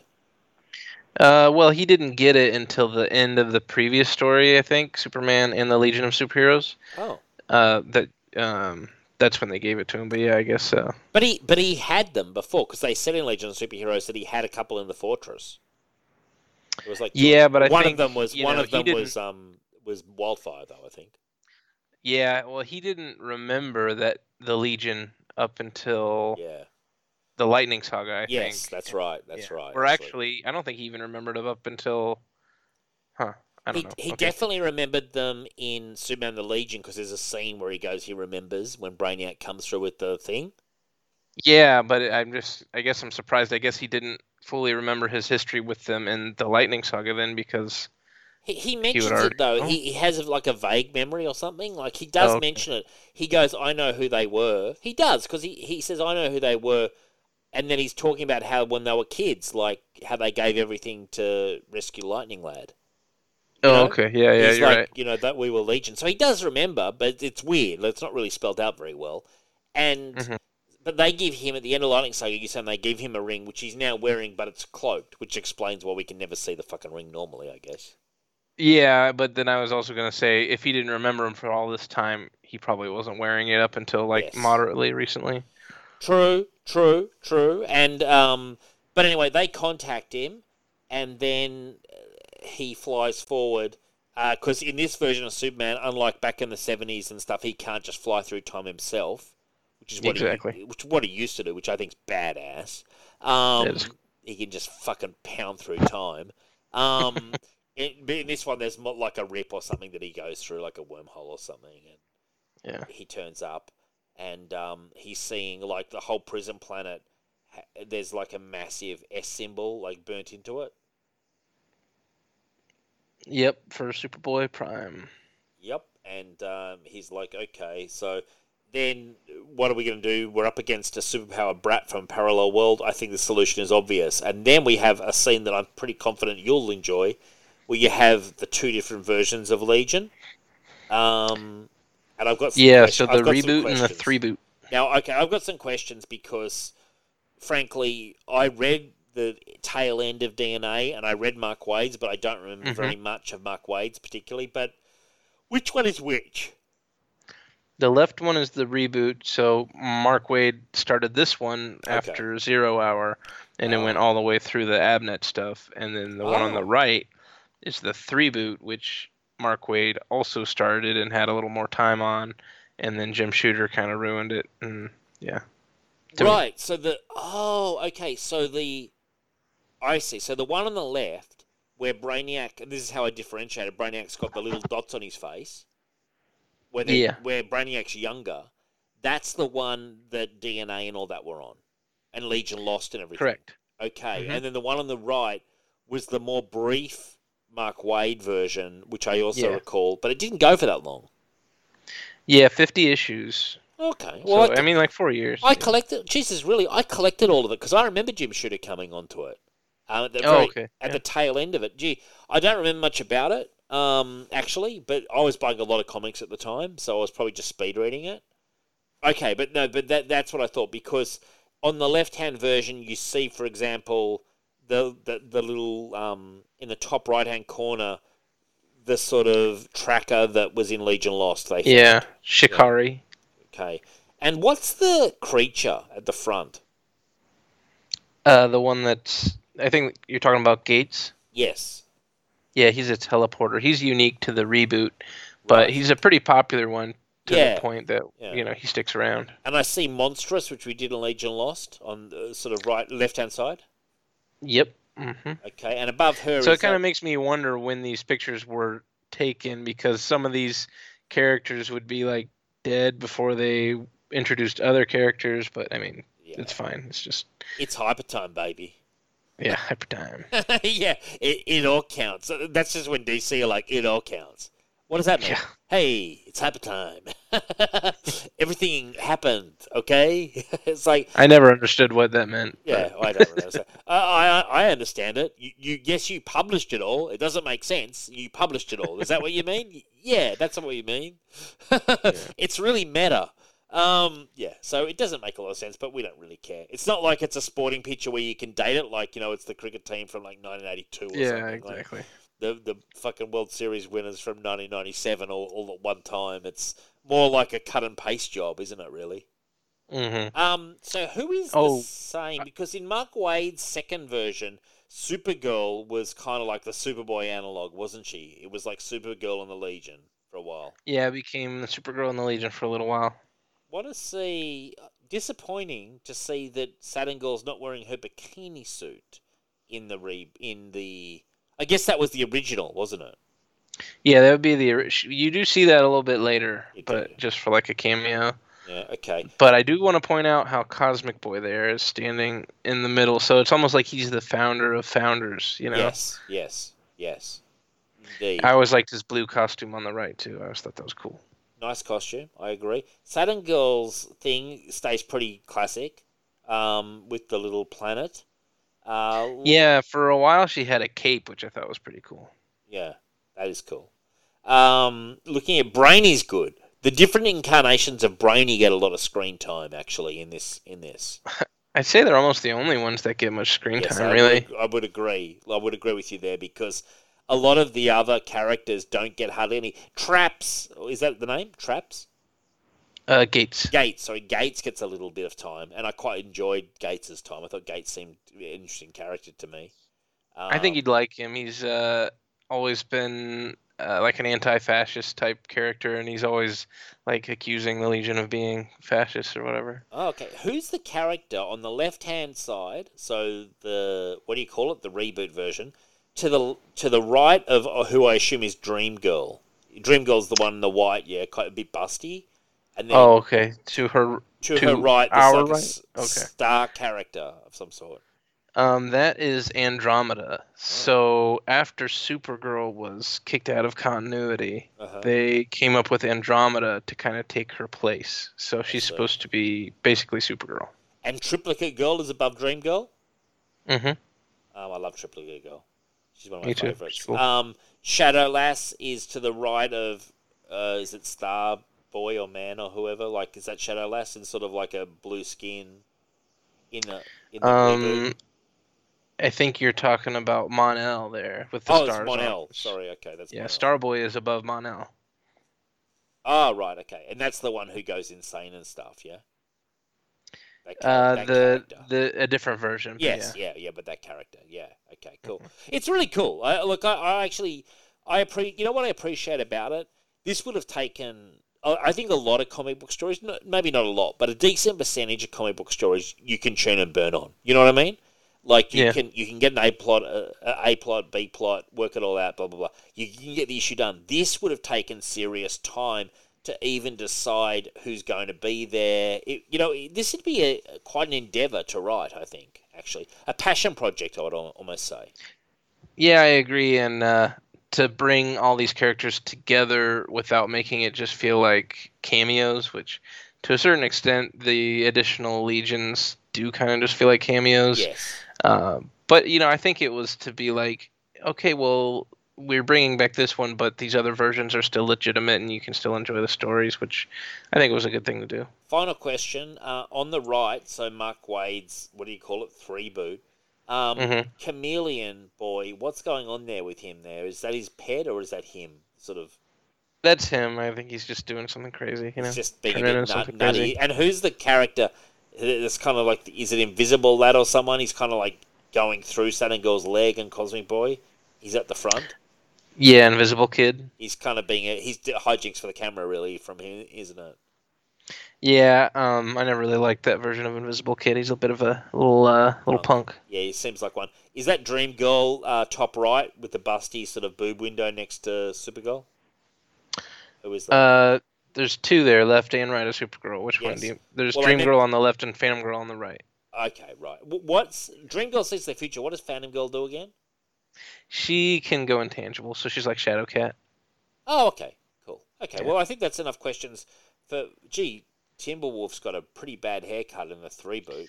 Wow. Yeah, he shows up later and he's got terrible hair too. That's It's fucking not bad. really the 3 boots problem. It's just a George Perez thing. Artistic choice.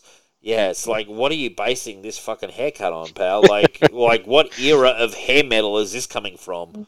Okay, so we'll flip the page. Oh, that's the end of the first issue. Well, one last thing we might want to mention is Yes. that Superman mentions instead of to beat Superboy Prime, they might need to redeem Superboy Prime. Very optimistic of Superman to say that, I think. Yeah, it was just a stupid. I didn't care for that. I thought that was kind of dumb We need because to redeem you him. can't really redeem him, and they don't redeem him. So No, why? they don't redeem him. He's a mass killer.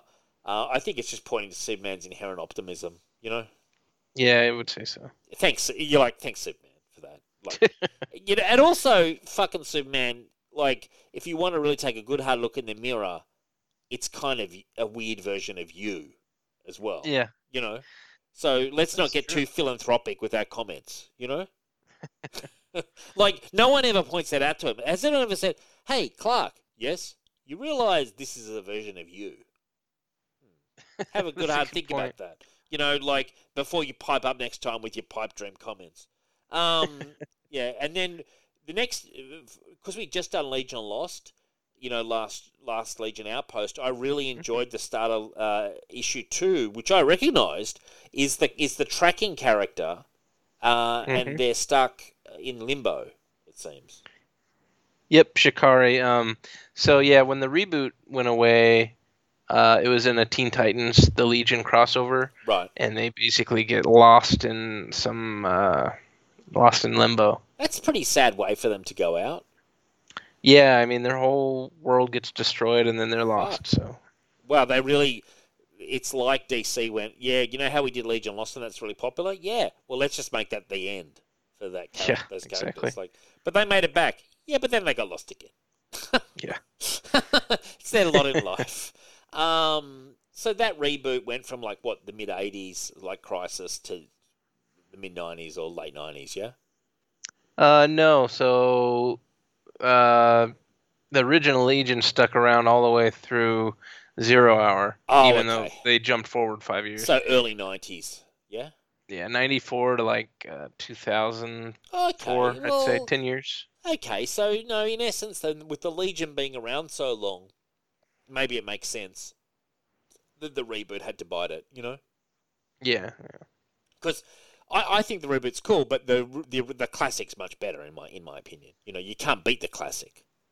Yeah, I kind of agree with you. I mean, there are some great stories in both of the reboots, but Yes. yeah, just you don't have the history with Exactly. the reboots. Exactly. Hmm. So, but it's kind of an introduction to these guys, and then we have a scene where on Sorcerer's World, I thought this was a really cool scene. They're trying to rescue Dream Girl, yeah? That's White Witch who's held Oh, captive there. White Witch, sorry, White Witch, yes, who's the sister of Dream Girl, am I right? I'm impressed. Yeah, well, because I've been reading a bit, I've been reading a bit of the old stuff, so I kind of, some of the linkages I remember. And the White Witch is a pretty cool character. I had a funny conversation with Neil Matthews. Shout out to Neil Matthews. He goes, "What's the Legion character? She's white and a witch." I go, "I believe that's White Witch." I was like, I like this kind of questions, Neil, where you kind of give me the answer. You know, like Softballs, yeah. who's the character in X-Men? He's kind of like a Wolverine. Yeah, good one. So who's the character that's kind of like rock-like? Who's helping? That's Block, and he's Block. kind of infatuated with White Witch. I see. Okay, and White Witch isn't technically a member of Legion. She might be an honorary member. Am I right? But she's kind of like her She own thing. normally is. Well, she actually joins in Great Darkness Saga, which we covered before, Right. and she's a member all the way through to the end. But yeah, You know what I'm going to do? Do you realize what I'm going to do? I'm actually reading it from the Superboy all the way through. Is what I'm going to do. That's my project. I'm actually you're gonna read it from the very beginning all the way through. not Silver Age because I feel like we can cover a lot in the show. But I picked up from Superboy starring the Legion, and I've now got because you said to me, why don't you read from like 193? Yeah. Superboy. Well, I have read a bit. I've read all the way almost to 200, and I've read 200. So once I hit 200, I'm just going to keep going, and then I'm going to hit my trade Wow. paperbacks, and I'm just going to keep on rolling, man, through. Yeah, awesome. You got some period in there that isn't my favorite. So like the Jerry Conway stuff or Sure. Roy Thomas. So Yeah. Well, we'll have fun see. with that. Well, at the same time, though, we're going to be doing spotlights, so you know what I mean. It's not. Oh yeah, It's not going to be for boring. sure. But just what I need you to remind me of these people who are coming to rescue White Witch. That's the original Legion, like Dawnstar's there. Yeah, so she was having visions of other things. So she had a vision of some of the reboot characters, and then the reboot characters in the vision were looking down on the 3-boot. So that might have confused you a little bit, but I'll tell you yeah, what's that's the confusing me original right Legion. now. I'm just staring at Dawnstar's tits, basically. Look, she's got an impressive costume that's super sexy, and I mean, she might be my favorite, you know, and that's pretty much based on her breasts. But like, Well, I do like the Gary Frank designs, yeah, but so yeah, do I. they're nice. I remember, I think it was with Richard. We went to Supernova. I forget if it was Richard, it was someone, and Mike Grell was there. Okay, and Mhm. I had an opportunity to meet Mike Grell, and I shook his hand and just said thanks so much for all the Green Arrow because I love it, and Yeah. really cool guy. And they were doing designs, and he was talking about. I think he did a Legion sketch or something like as part of a Mhm. conference, but he was talking about the Legion, and he was saying he might have been talking about Dawnstar that he was drawing her, and he just kept shifting the costume further and further down, trying to see Oh yeah, what he could get away with. Like it was pretty funny. Like he's an old guy, yeah, that's right? funny. Old school kind of approach. And it was just funny, and people were loving it. They were like laughing. Like, everyone, That's awesome. yeah, he was just a funny guy. You know, he was like, yeah, we just kept on making it a bit more sexy and just seeing what DC would allow, and no one seemed to notice, and the fans loved it. It's kind of like the Power Girl thing where Yes. they kept making her boobs bigger Yeah, to see what yeah. they could get away with. Yeah, cool character though. So they're going to save her. Then interesting scene here. The Legion, the Green Lantern is kind of trying to fight a holding action against Mordru, who is a very powerful villain, which I read about from Last Sons of Krypton. There's a Mordru scene where Superboy and the Legionnaires have to hide out in the 20th century from Mordru because he's kind of basically conquered them in the future. He's a very powerful magician. Yeah, he's pretty cool. He's, other than the Time Trapper, he's probably like the number 1 and 2 most powerful Legion villains. I like him, and I mean he's powerful enough to be causing this Green Lantern serious problems. Yeah, for sure. That Green Lantern his name's Ron Vidar. Yes. He was another honorary member of the Legion for years, Uh-huh. because he helped the Legion against his father, which is Universo, Who's who's also also in the in this? book. Yeah. Yeah. Yeah. But yeah, it was a secret for years. Universo was revealed to be a Green Lantern before he turned into a villain, Right. and was like an early Legion mission, and why Green Lanterns weren't supposed to be on Earth anymore because of Universo. I see. And then it was revealed later that Ron Vidar Mm. had a Green Lantern ring, which was a cool reveal. Cool. And yeah, but he's getting hammered by Mordru. Yeah. And they're basically just on the run completely, really. He's really desperate to try to get White Witch. He has a bit of an obsession with her. Yeah, yeah. Yeah. It definitely seems that way. Wildfire's doing his best. I love Wildfire. Wildfire's loving it that he's fighting like undead, so he can just kill them. Yeah. And then there's a really this is it. This is the vision I saw in my nightmares. The dawn of a new legion. This is White Witch talking. She flicks, and then it's like Superboy saying, "I like these odds," with a whole stack of basically the Legion of supervillains there.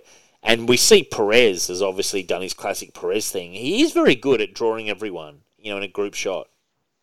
Yeah, for sure. I mean, that's pretty much all the biggest Legion villains right there. Yeah.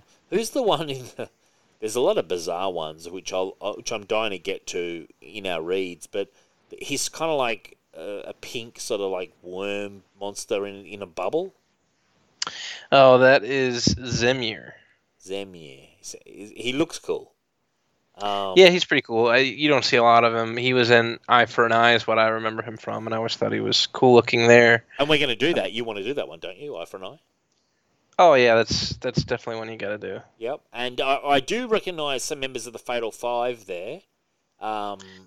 Yep, we got Validus, Mono, or Validus and Tharok, I see, and then Emerald Empress, Persuader. I don't see Mono. Oh, there's Mono. Yeah, they're all there. And then you've got sort of the big bads. I see, what's her name? Saturn Queen. She's not Saturn Girl's sister, which is what I thought. She's just another telepath from Titan, yeah? Yeah, well, one of the weird things is actually that when the Legion of Supervillains were first introduced, they were introduced as villains for Superman. So Right. the Legion never actually met Saturn Queen. She was only ever in the adult Superman stories. Oh, right. So this really would be the first time that they're meeting I see. Saturn. Saturn Oh, Queen, okay. yeah. And but the story doesn't labour on that, so you wouldn't know that unless you were a long time. Well, I'm guessing that Jeff Johns just didn't realize that, probably. Yeah. Because, she is a classic member of the Legion of Supervillains, but had never actually been with all these other ones. But Who's the one it's fine. who's yellow and he's got like a mace on one arm and these weird like bitey creatures in the bottom right-hand corner? He's... Oh, that guy, that is Chameleon Chief. I see, right. Okay. A lot of them are just, Rip-offs of the a Legion character, but with a different, twist. name.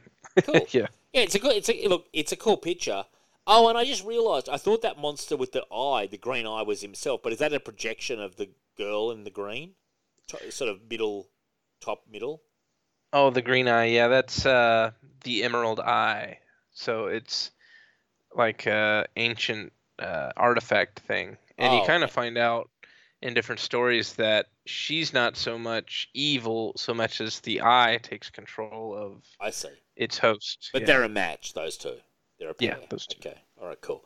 Okay, so then, interestingly, the Green Lantern ring saying threat assessed, fall back. Like, the ring's actually saying that this Superboy's killed, like, a shitload of Green Lanterns, and they can't beat it. Mm-hmm. Which is interesting. Red Sun's kind of within throwing current back to the previous, what did we say, Sinestro Core War? Yeah, and the weakness, powers faded at a Red Sun. Red Sun's within current sector 0. And then Modro's basically like, who dares disturb Modro? And then Superboy, who's a real dickhead, says, who dares question my dare? Like, he comes across like a real idiot, actually. Yeah, he's pretty childish. Yeah, he's a childish I love him, but I get why people don't like him. I don't like him, and I don't particularly love the retconning of crises in general. You know what I mean? I felt that's where DC, I think I said to you, started to eat itself a little bit. Like, they started to get a bit... And unfortunately, Superboy's just... He's kind of the dupe for that. Do you know what I mean? He's kind of the character they used to title together. So I never really enjoyed it. In terms of his power levels and stuff, I think he's an interesting villain. But his kind of bratty attitude makes him, to me, less threatening than... I don't know. Yeah, I think he's more interesting, like in Infinite Crisis, where you can see that he maybe is really trying to do the right thing, whether or not for selfish reasons. Yeah. And just kind of like...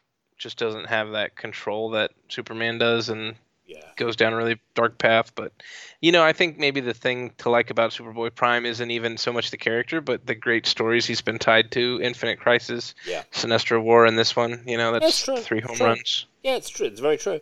And someone's got to be the bad guy, Yeah. Yep. Okay, and then...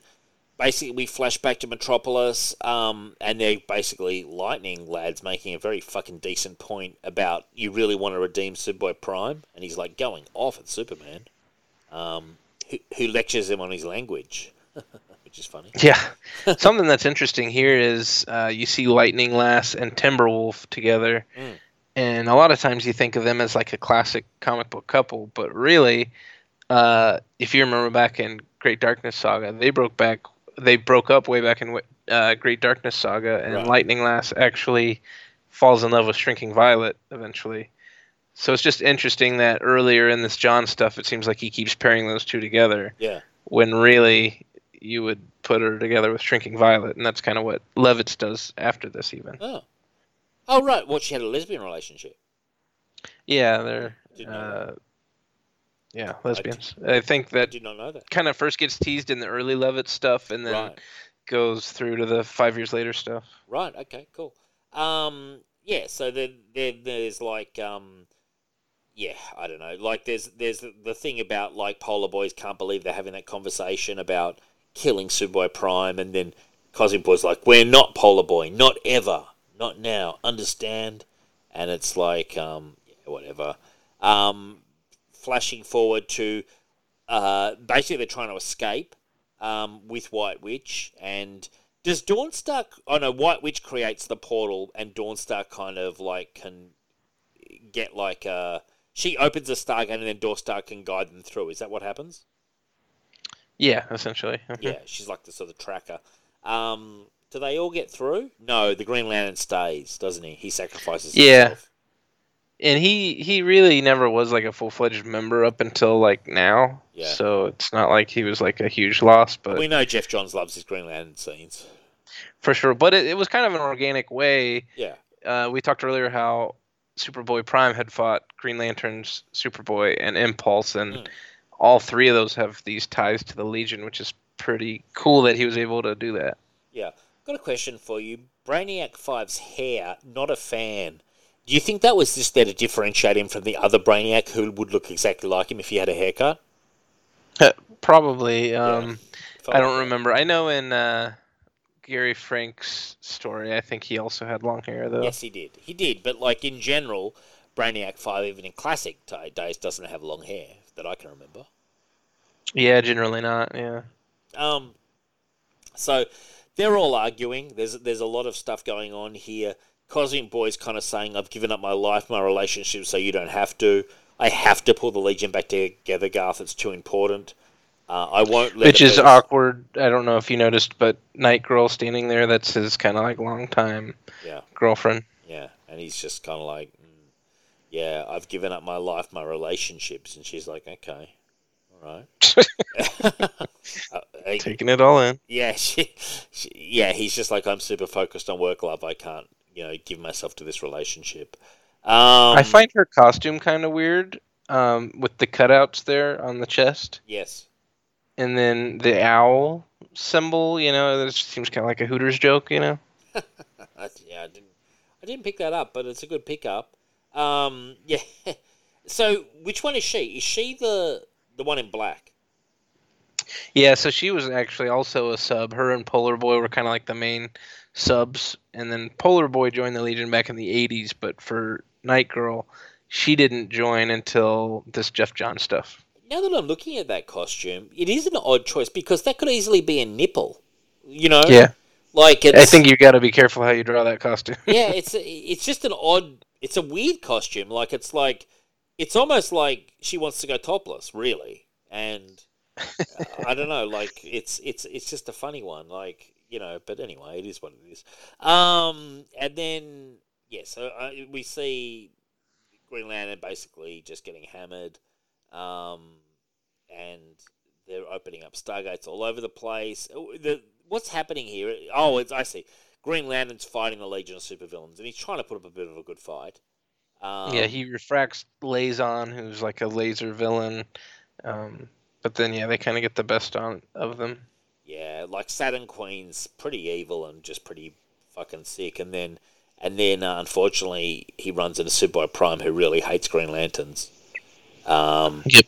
And Universo's there, and I do not care about the boy Saturn Queen. I only want what's rightfully mine. I want the ring. And what happens then? Does he get the ring?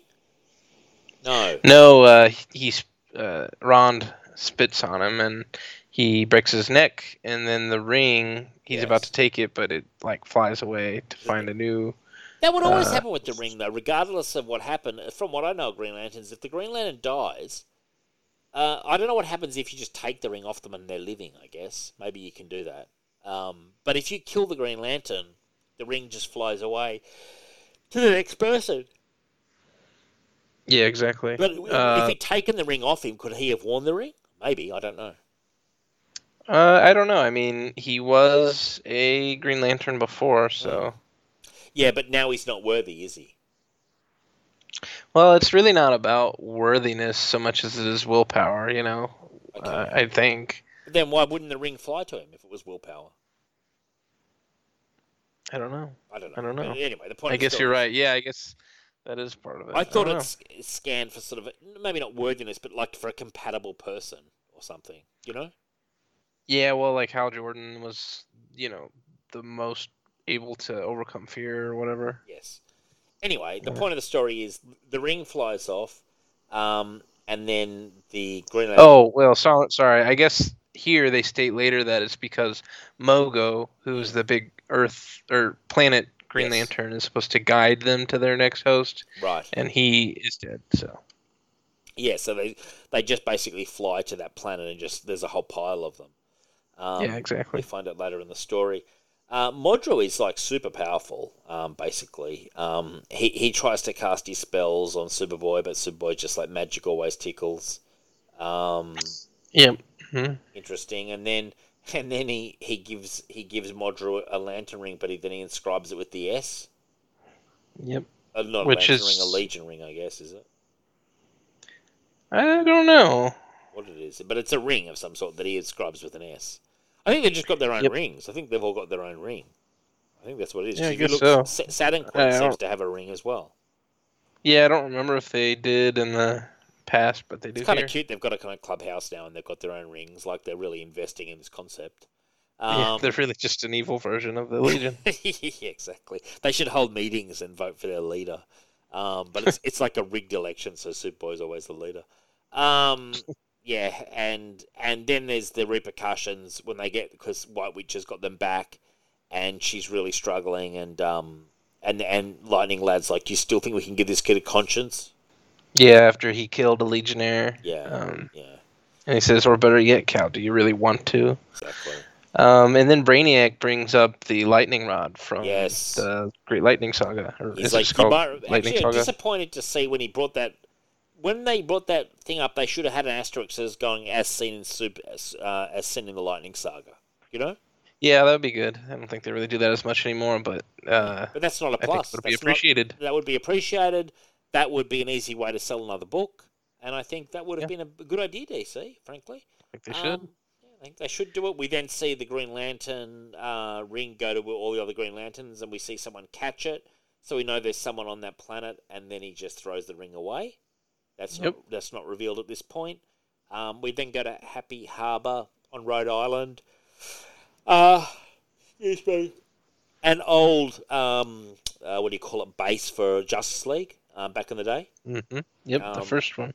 The first one. And what's he trying to find here? So this is from Justice League number, I don't know, like 19. Mm. Whenever the Justice League first makes contact with the Justice Society, they use like a crystal ball. Oh, right, okay. Yes, right. The classic Crisis on Multiple Worths or whatever.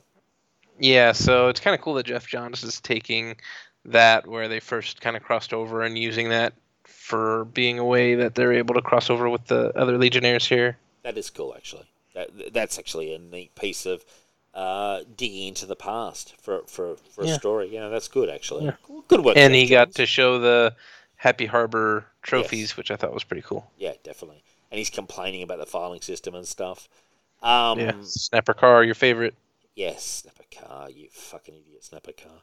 And then we get there's a mission going on here. We really should tell Superman what we're doing. It feels wrong keeping it from him. The Legion has wasted enough time arguing Polar Boy, and so they're sending them back to the 21st century.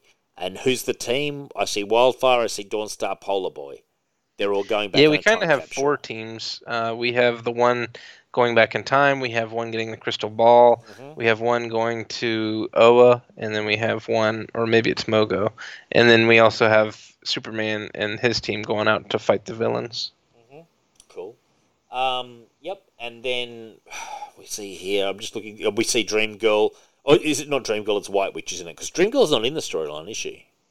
Yeah, she's one of the. They said earlier there was some missing Legionnaires. They're back in the 20th century helping with Planet Krypton stuff. Okay. Though I don't think Dream Girl's with them, so I don't know where she is, but she's not in here. Missing. I didn't realize that. When I read this, I didn't realize that they were using that same crystal ball that was used in like the original, Justice League JSA crossovers. That's cool. And then Brainiac's going, it's working. I'm a genius. And then you see all the Legion turn up. But that's pretty fucking cool. And we see Gates there going, grief, where the sprock are we now? Yeah, they blew up the crystal ball. Yes, it's bad. We have no way to return them to home. Well, some of them weren't home in the first place, pointing to the fact that some of them were basically lost in limbo. Which is a really kind of odd way for the Legion to have wound up in the first place. Like, what a shit ending. Like, it is kind of a sad ending. Jeff Johns helped write that story, though, so I don't know if he had this idea kind of percolating or not. But I guess the good thing with Limbo is they're not dead, and you can always bring them out of Limbo. But it just seems like a really lazy storytelling, ending for a run. It kind of does for characters that were around for 10 years. Yeah, we can't quite decide what to do with them, so we'll just do this, and I don't know. I don't know. I guess they redeem the story. Yeah. Well, maybe we'll have to read that one someday, see how it goes. Happy to. Then I really love it when we start seeing like all the different versions. He's like, I am Brainiac 5, but I am Brainiac 5, and then he's like, you're a short version of Brainiac 5. Yeah, and there's also the 3-boot version. There was always this thing about how it was like a youthful revolution. Right. So that one kind of clashes with the adult Brainiac. He says, "Are you joking, Grandpa?" Right. So that isn't the one with the spots on his face. The one with the spots on the face is the reboot, and he's kind of like the nicest of the 3. Yeah, he's the nicest one. Yeah. The one with the dots on his chest is the one from the 3-boot. Yeah, and he's a little bit of a punk. For sure. Yeah, but he's interesting. I like the Brainiacs. And then we flash forward to, we see Sunboy looking out and there's all these fireworks and he's saying at least there's a fire somewhere, and Superboy is fighting Superman. Yeah, it seems like a weird comment for him to make, Like, he's total burnout now. He doesn't even care. He's drinking, and when someone's drinking in comics, that it's never good. That's true. Yeah, it's always the implication is they're just hooked on alcohol, and they're just going down a bad path. Superboy Prime, pretty powerful here, really turning the heat up. Pretty cool image of a monster. I don't know, it's kind of like one of those Sinestro Corps monsters, like the sort of dinosaur. Oh, yeah, I think that's supposed to be a Chameleon Chief again. Pretty cool. The S is my symbol now, Superman. Meanwhile, the guys arrive at the... where are they? They're at the center of the universe at Oa, and they come to Sodom Yat, the last of the Guardians of the Universe. And I found he was interesting, and that's actually the end of the issue. I read a bit into his history, and he's kind of been evil at times, or at least an anti-hero at times, and has sins. He's not an overly simple heroic character, which is why he's kind of minding the rings rather than using the rings. Like, he doesn't trust himself with the rings' power. Yeah, he was actually a Alan Moore creation. Alan Moore did a story about the Blackest Night that he was teasing about, like, the darkest time for the Green Lanterns, and he was introduced there. And then Jeff Johns took that and built on it and did his Green Lantern run, and then So Amyot came back. I did not know that. He's from Daxam, which is the same planet as Mon-El. Oh, so he's very powerful without a ring. Yep. Mm-hmm. Okay, cool. Yeah, well, that's interesting. So that's kind of the finale of that one. We then see he's burying. This is the final time I must bury an officer of the Corps. Yeah, and it's kind of interesting. It's kind of I thought it was really well done, and yeah, he's immortal. He's watched every Green Lantern die. I've watched all the people I've ever cared about die. I've been alone for centuries. You wouldn't understand. But he's talking to Mon-El, who does completely understand. Yeah, that's a good point. In the Phantom Zone, he's kind of like, well, actually, I was in the Phantom Zone for 1,000 years because Superboy fucked me one time. You know? Superboy tried to prank me and I got stuck in the Phantom Zone forever. That is kind of interesting. They're both 20th century heroes, and they've both been around for 1,000 years, and both from Daxam. So it's like, you guys go to school together or what? Yeah, you guys like lunch mates. Date the same girl, that kind of thing. But then we see kind of, I didn't really enjoy it, a different variation on the Green Lantern Corps oath. Wasn't a big fan of this guy kind of freestyling the oath. Yeah, I guess, maybe it's supposed to have evolved throughout time, but it didn't evolve very well. Let those who try to stop what's right. Yeah, that's exactly. I don't know. I just felt it wasn't as good. I was like, Jeff Johns, this wasn't your best day at the office when you decided to remodel the oath. Like, why fix it if it ain't broke, Jeff? You know. It's true. You wanted to try it out in the Legion before he brought it into Green Lantern, I guess. Exactly, yeah. Try it out in the Legion book with some random Green Lantern no one's ever heard of outside of Alan Moore fans. And then we just see, like, Superboy Prime, it's just absolutely cutting loose, with his fucking heat vision. It is kind of cool to see, actually. I know people complain Superman being evil, but Superboy Prime, like, he uses his powers, like, to the fullest extent. So he's like a full-on baddie. Yeah, we've seen him in, like, Infinite Crisis, where he's, like, walking through battlefields and he'll just grab somebody and tear them in half, or, crazy stuff like that. Punch somebody's head off. Yeah, he's nuts. I guess it does point to how much Superman controls himself, Yeah, for sure. I wish we had more. How can I say? I'm reading all this Bronze Age Superman.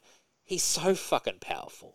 You know what I mean? Like, he just does shit all the time. Like, even just casually. Like, it's not even. Superman in the Bronze Age doesn't even always use his powers in battle. He just uses them all the time to fly through fucking time, super speed, do everything, super thinks, he's super everything. Like, you read him and you're like, wow, he's kind of invincible. Yeah, I like that too. Unfortunately, people a lot of times say that they can't relate to him, even when he's, the powered down version. Well, I say those people, need to relax and just enjoy it because it's gold, Oh, I agree. It's total gold. Like I hate the fact he can't fly through. Now that I know that he used to just fly through time, I'm like, I like it. Bring it on. Like, I thought they made that up in the movie, but I'm like, actually, he could do that in the comics, Oh, yeah, I forgot they did that in the movie, too. It's so controversial in the movie, but, like, in the comics, he could do it as well. He's always like, I'm going to fly back to prehistoric times, and he just, like, starts boom, boom, boom, boom, and he's back. Yeah, in the movie, that was almost like it was significant that he had to fly around the Earth specifically, which I always thought was weird. Yes, and yeah, it's a big moment for him. It's a big moment in the movie. It's kind of funny, actually, because it's like, well, what matters, really? Anyway, so, yes, there's a big fight scene. I don't know if we need to go into too much detail, but basically Superboy Prime is just annihilating people here. And he really, Kal-El tries to get through to him. You remember your parents, don't you? from what I know, they were as loving and supportive as my adoptive parents. And then he blows a hole in Superman's hand with his heat vision, which is pretty badass. It's pretty intense. And he tries to freeze him with the cold breath. Don't call me Clark. That's a geek name. I didn't love this kind of dialogue, but as you say, this is supposed to be the whiny fanboy, isn't it? Yeah. I get that. He goes by Kal-El only. Yeah, I mean, I find it funny at times, but I can see where it'd be kind of annoying too, and sometimes it really just doesn't land even for me. Yeah. There's fighting going on. One character's saying he's unbreakable. Who is... Oh, I see. You're said to have unbreakable bones, Tusker, but there is no such thing as unbreakable. Okay. And not to me. Who's fighting there? Is that Karate Kid? It's the second Karate Kid, who I always thought was, not as cool as the first one. No. And he was never really like a member too much. But here they say that he was a member, and then he gets killed by Radiation Roy. Yes, Radiation Roy, a big fan of his work from Superman and the Legion. I quite like his design. He just annihilates him. And then we have Earthboy, who's kind of playing second banana or third banana here, but was a big factor in Superman and the Legion. But he's very much just part of the unit here. He's actually a bigger deal going forward, too, because the United Planets actually makes him a member of the Legion in the next volume when they get the next number 1. You kidding? He gets a Green Lantern ring. Earthman. Yeah. He's evil. It's not a great story. Who wrote that piece of shit? That was Paul Levitz. Oh, right, because it was the New 52, yeah? No, it was the volume before the New 52. He had like a year on the book before the New 52. I see, right. Yeah, to me, they're the years that I don't really care about. You know what I mean? Yeah, it's kind of rough after this, honestly. Yeah, that's a shame. I guess they brought Paul Levitz thinking they're going to bring back the gold, but Paul Levitz was probably kind of phoning it out, Yeah, there's a few things I could point you to that are pretty good that we should try to get to, but not that much. Well, we'll go by your recommendations. The fight goes on. It's a pretty cool fight, and with great visuals. I can see George Perez has given a lot to this book. It's great visually, It's some of my favourite George Perez stuff, really. I'm no expert on George Perez, but I like it a lot. I think it's cool. With inks by, I think his name is Scott Koblish. And I think he ends up doing a lot of the heavy lifting in the 5th issue. I think George Perez might have had to step away. Right. Then you see a classic here. Is it Block? You kill in the name of the White Witch, Modru. But would you die for her? Would you die for anyone? I love it when people twist that, You said you will die for me, but will you live for me? That kind of style. It doesn't really make a lot of sense. It's not a super great argument, but whatever. It doesn't make a lot of sense. It's more just a dialogue sort of thing. Yeah. And Modru and Superboy Prime are kind of bitching at each other. Nice of you to rejoin the battle, Superboy. It's my battle, and this is my Legion. Yeah, whatever. And they're kind of beating them, really. And then it comes down to Superman. And Superman could beat Superboy Prime, I think, if he unleashed, Well, Superboy Prime is also wearing that armor, which takes in sunlight and increases his powers even more. I see. Or either that, or it made him resistant to red sunlight. I forget what. Might have made sense for Superman to strap on some armor if he was going to go in a battle. Like Batman would put on his armor if he was going into fight like a superpower. Yeah, like Dark Knight Returns. Yeah. Yeah, it would have made sense, Superman. Like if the other guy's powering up wearing armor, you wear armor as well. If the other guy's bringing a knife to a knife fight, you bring a knife. Yeah, especially when they just left it at the museum, apparently, because that's where I got it from, which didn't make a lot of sense. Superman, sometimes not the cleverest of fighters, though. Sometimes, just doesn't really think and hasn't prepared. But luckily, there's a good scene here. Help, what kind of help? Long live the Legion. And it's like all the Legion. It's like all the different variations. And there's good art here where you see 3 versions of the same character in some instances. And then also instances where you can't, like Pharaoh Lad is here from the reboot, but unfortunately is still dead in the original version, so it's kind of cool to have him around. I always liked that character. Yeah, for sure. And that's a big moment, and I do like that is it Ultra Boy in the sort of red and with the green symbol? Yeah, so he's the one that has the powers of Superman, but can only use them one at a time. I love how like the three of them are like all best buddies and they're all like shouting together and stuff. Yeah, there's a fun scene after that where his, usual girlfriend, Phantom Girl, she says, "Is that what Joe looks like when he's grown up? Ultraman is hot. Yeah, Actually, he still goes by Ultra Boy. That is so adorable." yeah, I like that as well. That was a good scene. Um, and then we have a moment where Earthman's saying like, "Don't take it personally. I hate all aliens." That Yeah. was good. And one guy's like, "The Legion, they've created clones or some kind of duplicates," and it's like, "Yeah, it's a bit more than that, mate." Yeah, it's good stuff. Like it's like you say, they're kind of used for a bit of comedy almost, but there are some good moments like where you've got like, "I'm Garth Rance, you're Garth Rance, albeit from another universe, Lightning Lad." And you recognize that he's in Element Lad, Element Lad's body, yes, right? which someone at some point changes. I forget who, but puts him back in the proper body of Lightning Lad. I forget who does that, but someone does. Yeah, they use the lightning rod for that. Brainiac Right. 5 does. Okay, yeah, that was cool. I really like the Brainiac on Brainiac scenes. You know, like I think it's really kind of fun and clever, and I think it really sort of pivots it nicely. Yeah, that's like the one place where I feel like we really get to see that Yes, dynamic shine. I think otherwise it could have got a bit confusing. Like you could do it, but I don't know. You could have done it more, I guess. But he chose Brainiac as the primary one for that. Yeah, and you have to remember it's only 5 issues. Yeah, exactly.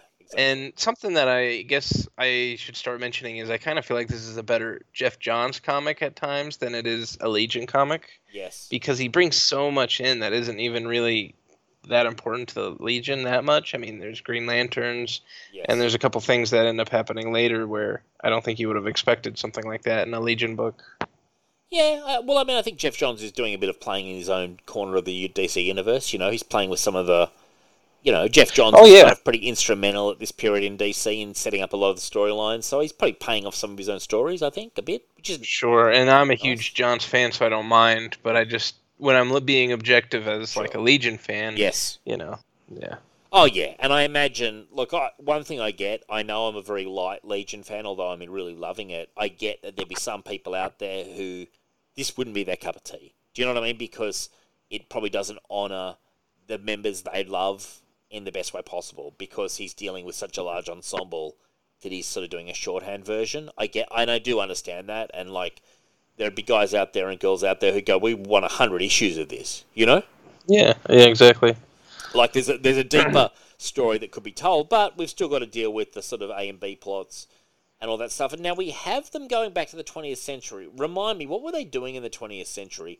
Oh, that's right. They were going back to. I thought they were going back to get original Superboy. I was getting really excited. Oh, yeah. I just, for some reason, I thought, oh, sweet, they're going to get original Superboy, But no, they're going back for Lex. And it's interesting because they go into the bedroom and it says, "Today is the day Lex Luthor starts losing his hair." And I was like, what does that even mean? But they just want the DNA. Yeah, so, we'll see a big reveal with that later. I did think it was funny how Wildfire still gives Polar Boy shit about being a sub. He says, "Well, why'd Brainy put a sub like you in charge anyway, Polar Boy? I thought this was important." Yeah. Well, I like Wildfire. He doesn't mind throwing out a few comments, It's a bit harsh. It's harsh, but it's banter. It's a bit of banter in the team. Like, yeah, Polar Boy's got to know his place.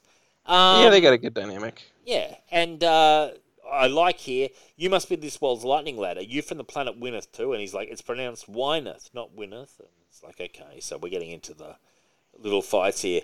And then we see the transmutation where, oh, that's right, because this version of Lightning Lad's called Livewire, right? Yeah. The reboot version. So this is the reboot version that sacrificed himself at the end of Legion Lost, but then came back in the body of Element Lad, yeah? Correct. Yeah, okay, cool. And when he comes back, for whatever reason, he still has his Yes. robot arm, which I thought was kind of funny. That's kind of funny. And then there's a scene, "Why don't we hug like that anymore?"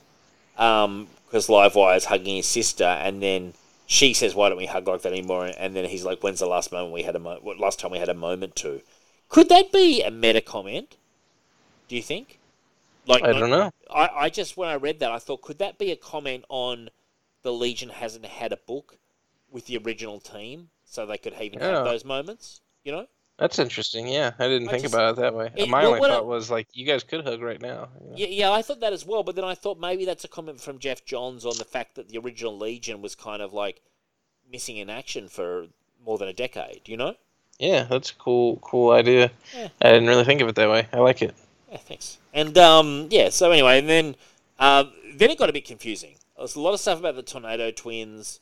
There was all this Flash stuff that came out of nowhere, like, and I was confused. Yeah. Like, I was like, why the fuck is Flash suddenly all over this book? Yeah, so basically the Tornado Twins, the Flash went to the 30th century to retire, and he had kids, which were the Tornado Twins. Which Flash? And I think Which Flash? While Barry Allen, Okay. right before Crisis. So I think the point of this was to say, because they're trying to establish that this reboot team takes place on a different Earth. Well, then how did Barry Allen's granddaughter get there? And they wanted her to still be like his legitimate granddaughter. But they were like, sometimes when you travel through time, you travel in the multiverse, which was kind of cool. Well, yeah, and they kind of had this whole other encounter with the Legion of Three Worlds where you can see, like, it was back when the original Legion were still in the Silver Age, which I thought was pretty cool. Oh, that's right. And it was referenced that they'd all met before, and I Googled it, and it was actually a thing when I said that the meeting that they're referring to, Jeff Johns is referring to in Legion of Three Worlds, was never published or written. It was potentially planned, but it was never published by DC. So yeah, exactly. There is no issue where they all meet up before, published. Yeah, I wish there was. But then it says that they actually, the Tornado Twins, leave their regular Earth and fleet to Earth 247 to get away from Reverse Flash. I would like with Jeff Johns to do an OGN of that. Meeting. Me too. Well, and why not? It could be kind of a bottle episode. I'm sure the guy's, he's got time on his side. I know he's busy, but I think that would be a love letter to the fans. And you could do the original designs of the Silver Age Legion, Oh, yeah, I'd love it. I'd love it. You could even do it in a Silver Age style with Silver Age art, but have the other people in it as well. Do it. I think we don't get much else on this, but I think there's a short little Starman story that he does as a backup in JSA that has a little bit more about how they created this costume for Starboy in order to, it's like a guide to the multiverse or something. Okay. Then we had more fighting. I don't care what Legion you're from. I hate Legion. That's Superboy Prime talking. So without his armor, he's vulnerable to red sunlight. I missed that on the first try. I didn't really know why he was wearing that armor, but it's, as you say, it stores up.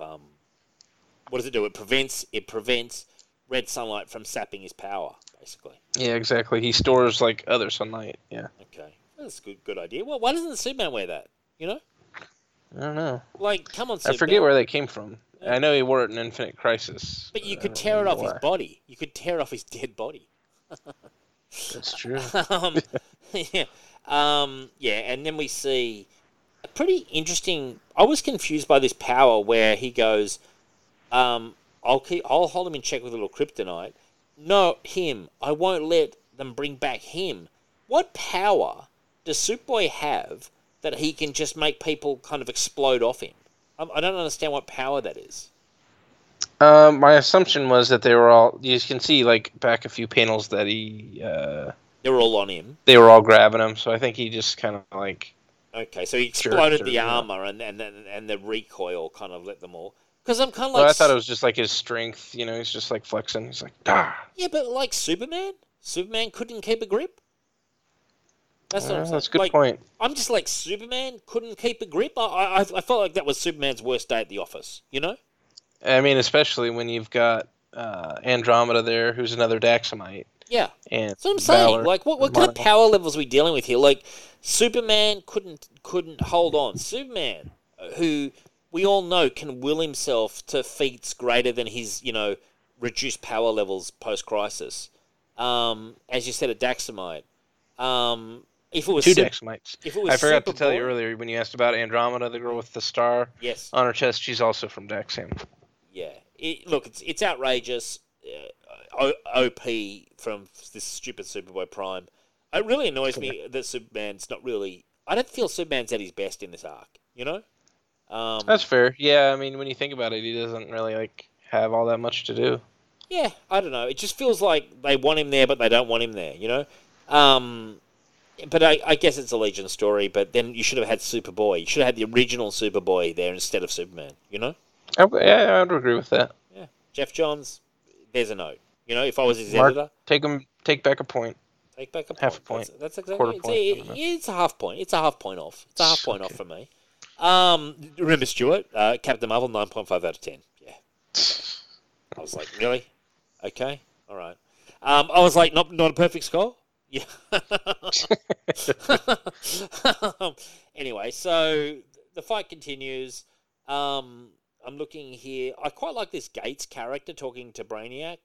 Well, you skipped over Superboy kills another Legionary, kills Sunboy. But yes, anyway, but not the real Sunboy. He kills the fake Sunboy. Yeah, the 3-boot one, and then the real one is like, starting to stir into action. He's starting to stir in action. He just killed Sunboy, and he feels it. When he kills him, Sunboy feels it in his chest. Yep. I like it because it's a real Rocky moment. Like, he's starting to get serious, isn't he? He's starting to shadow box almost. Starting to hear the Eye of the Tiger. Yeah, you're starting exactly. It's starting to pump up a little bit. I like this Gates character. I like the design. I like the attitude. Yeah, Gates and XS are the two that seem to be ones that he wanted to keep around or highlight. Yeah. Then we had, I forget who she is, but this granddaughter or whatever of the Flash is trying to do something with the... Oh, that's XS. Bad name. Real bad name. Like, you said Mark Waid, just X and S. Like, what was he fucking smoking that day? Yeah, she's a cool character, though. I think you would like her in the reboot stuff Just if we with a ever bad get around name. too much. Just a bad name. Yeah. Yeah. Well, anyway, Sorry. she's on the thing. I like that she's on the treadmill. I've always got a lot of time for the treadmill. Yeah, me too. Yeah, it's great. And what are they trying to do, actually? Like, I'm not even sure what they're trying to do. They're trying to bring back. They're trying to bring back someone. Bring back, yeah. And I stupidly thought it was going to be Connor Kent, but it's Bart Allen and Impulse, and I was like, what the hell is this guy doing here? I was so confused when he appeared. I was like, where does this guy come from? Yeah, he's never really been a member, but you weren't, I don't think, aware of the connection that he had with XS. No, I wasn't. And he's also appeared with the Legion quite a few times. I don't think he was ever really a member. It makes more sense then. Then I understand it. I just didn't... I know of him, but I know of him from the 90s. You know what I mean? Like, I know of him sort of as Impulse, basically. But at least, exactly. At least I recognised him. Then we have the sort of tormented story in the next issue of Starman, who's basically mad as a hatter. And yeah, he's trying to bring back Connor Kent. Yes, he's at the grave. Yep, I mean they leave it kind of a secret here. They cover up the name with Shadow, but you do see Kent there. He's digging him up. He's digging him up. In the meantime, in the future, the fight just continues. Like it's pretty full on. Well, worth noting is that Superman's dad, Pa Kent, died right around this time, so some people might have thought it was him. Well, yeah, unfortunately, Pa Kent wouldn't have been much use in this fight. No, that's true. Pa Kent on his best day would have got annihilated in this fight. I do like that we saw the tuning fork of the Crisis turn up. Am I right? Yeah, where was that? I don't see that. Well, maybe I'm wrong, but in issue 4, on about the 6th page, they say, looks like Brainy's playing mad scientist again, Saturn Girl says it, and the tuning fork of the Crisis turns up. Do you see it? No, that's actually the Legion headquarters. Oh, because I thought that was a tuning fork of the Crisis, and I started to go, okay, what's gonna happen here? But all right, so that's the Legion headquarters. Okay, so yeah. I just didn't know. It's close though. Yeah, it does look very similar. Yeah, and then we see Bart Allen's Kid Flash really, I loving it. Like he's really using his powers nicely here. You know. Yeah, and it was cool because in Infinite Crisis he was kind of he had a really pivotal moment with a lot of character growth where he was facing Superboy Prime. It's cool. I like him. I've always liked him. He gets to hug. Is it his sister? The XF? His cousin. His cousin. Okay, that's cool. He's doing like an Aladdin take, which is kind of cool. Phenomenal cosmic power. Itty bitty live his piece. You actually died. What kind of? And then I liked it when the guy calls him Impuke. That was actually kind of funny. And we do see the lightning sort of team of all the lightning lad and lightning lasses, really hammering Superboy Prime, which is good. Who do we just resurrect? We just reconstituted part of Barry Allen's grandson. So it's kind of cool. As you say, it is a bit of a Jeff Johns Flash moment almost, really, this part, you know? Yeah, exactly. Yeah. Paying off his Flash run. Yeah. So that's kind of cool. And I'm just looking through. Green Lantern appears, and it's the Green Lantern wearing multiple rings on each hand. He's got 5 rings on each hand, and he's fully powered up, which is cool.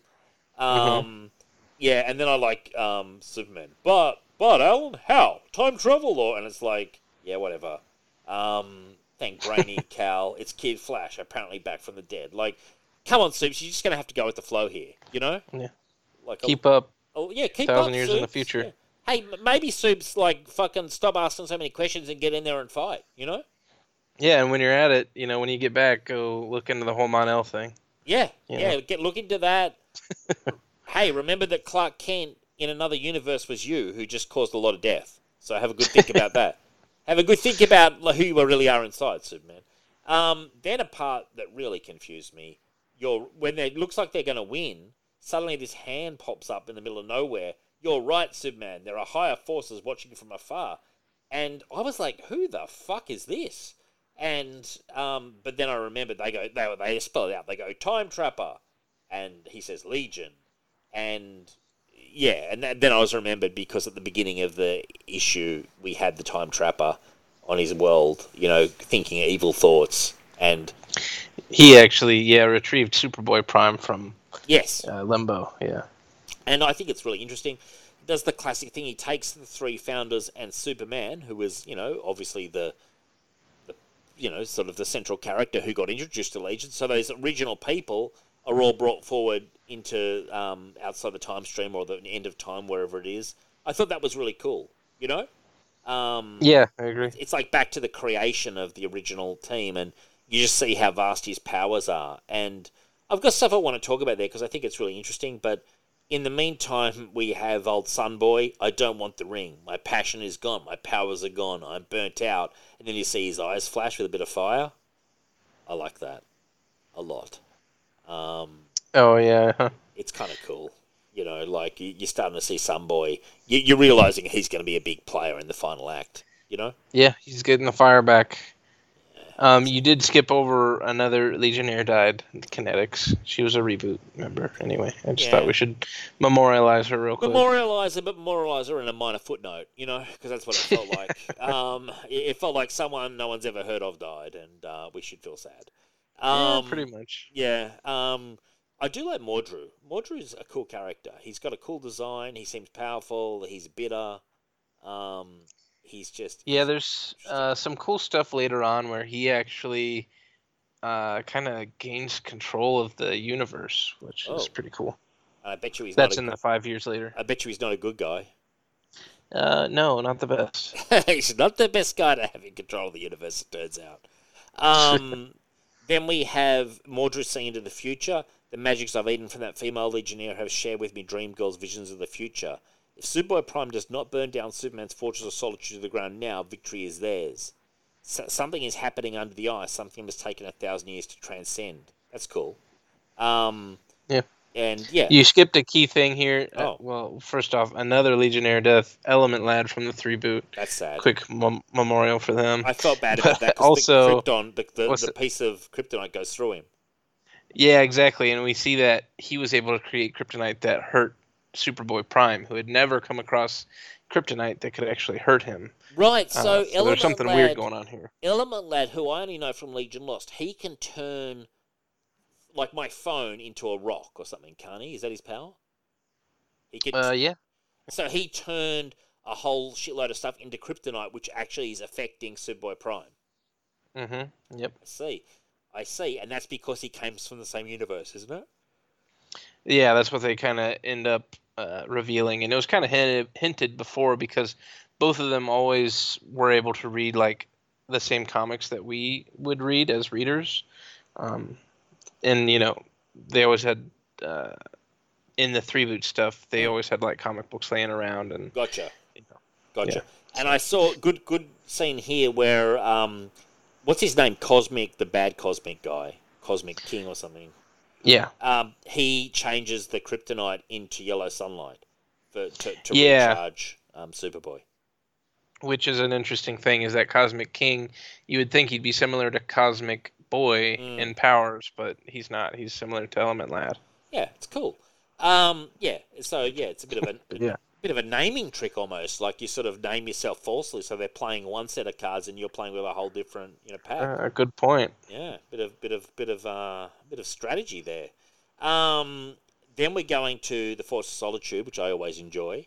It's the three Brainiacs, and then who turns up from the 20th century? Dawnstar, Polar Boy, and Wildfire. Did they retrieve it? Yes, a fresh strand of Lex Luthor's hair.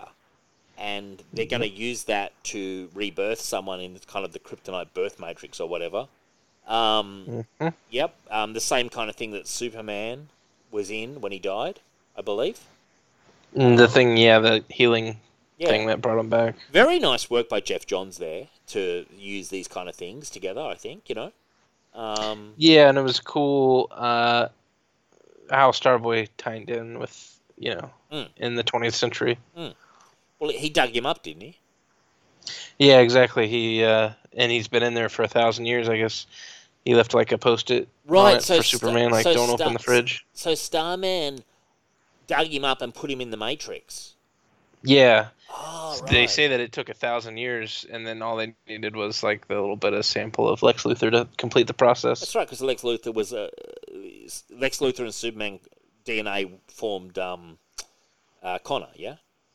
Yeah, which was a Jeff Johns retcon again. Yes, in Teen Titans. So it was cool. I remember reading it. Yep, it was a good one. It was a very good one.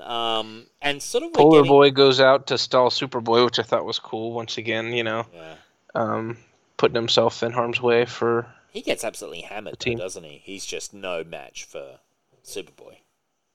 Yeah, and he doesn't want to go out without the ring, so his ice hand gets shattered, and he's trying to grow it back. Yeah. To have the ring on, which was cool. Yeah, it's pretty good actually.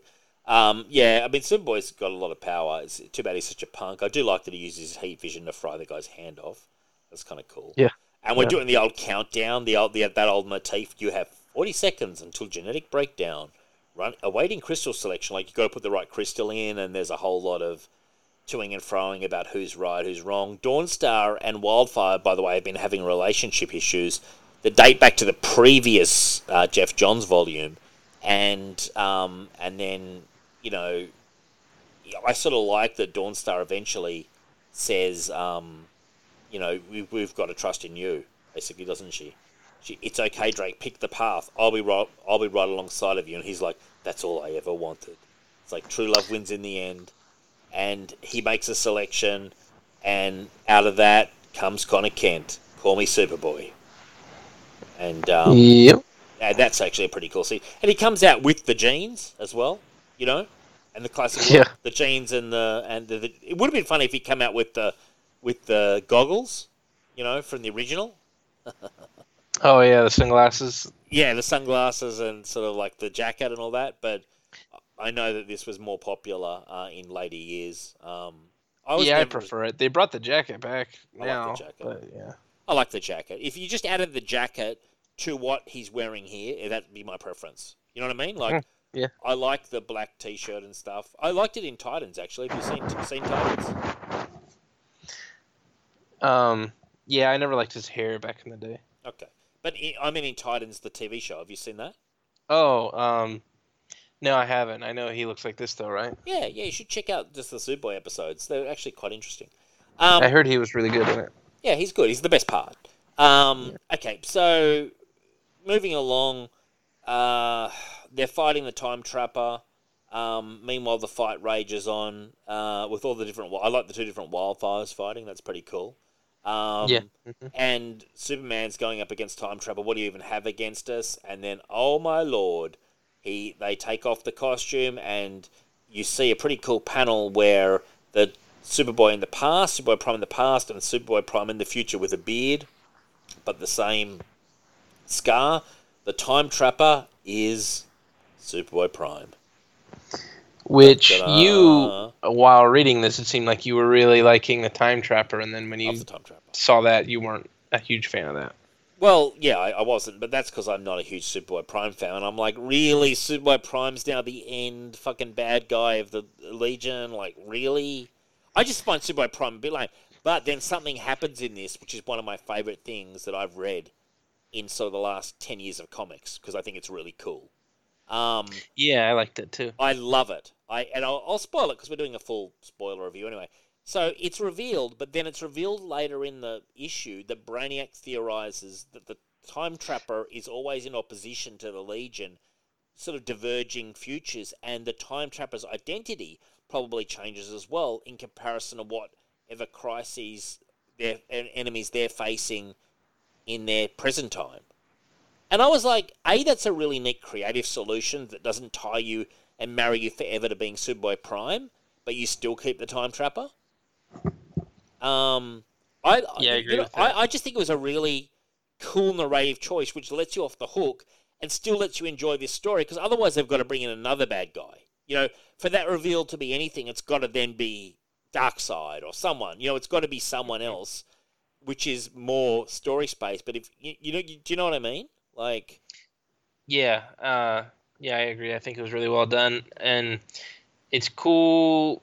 You know, I'm not a huge fan of him being the Time Trapper either, but we've had other like revelations of who the Time Trapper was before, and I liked those probably a little bit better. Anyone famous? Anyone like noteworthy, or are they all just really obscure? Do you want me to spoil? Go for it. I don't care. Well, in the original continuity, the Time Trapper ends up being Cosmic Boy. Really? Yeah. Wow. Okay. Cool. I'm not sure if he was supposed to be Cosmic Boy the entire time, or if it's something kind of like this, where it's like they acknowledge that he can change. Okay. All right. Well, that's interesting. We'll definitely do those storylines at some point. That's interesting. I wouldn't have picked that in a million years. But I guess it always has to be someone that's sort of like close to the team. So let's cover this last issue kind of briefly, and then we'll wrap it up. Okay. You want to take us through it, Adam? Yeah, so we see all the Legionnaires and Superman, and the background there is like different notable Legion covers. So we see one that's like the death of Triplicate Girl there in the top, and then the bottom one is the 5 years later, which is pretty cool. But yeah, they're fighting the Time Trapper. He's kind of explaining what he's trying to do. He's going to kill Superboy by kind of ruining the legacy of Superman. And we have a bunch of Legionnaires that are fighting Superboy Prime.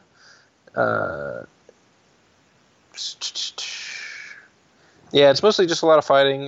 We also have Mordru fighting alongside the Legion of Supervillains.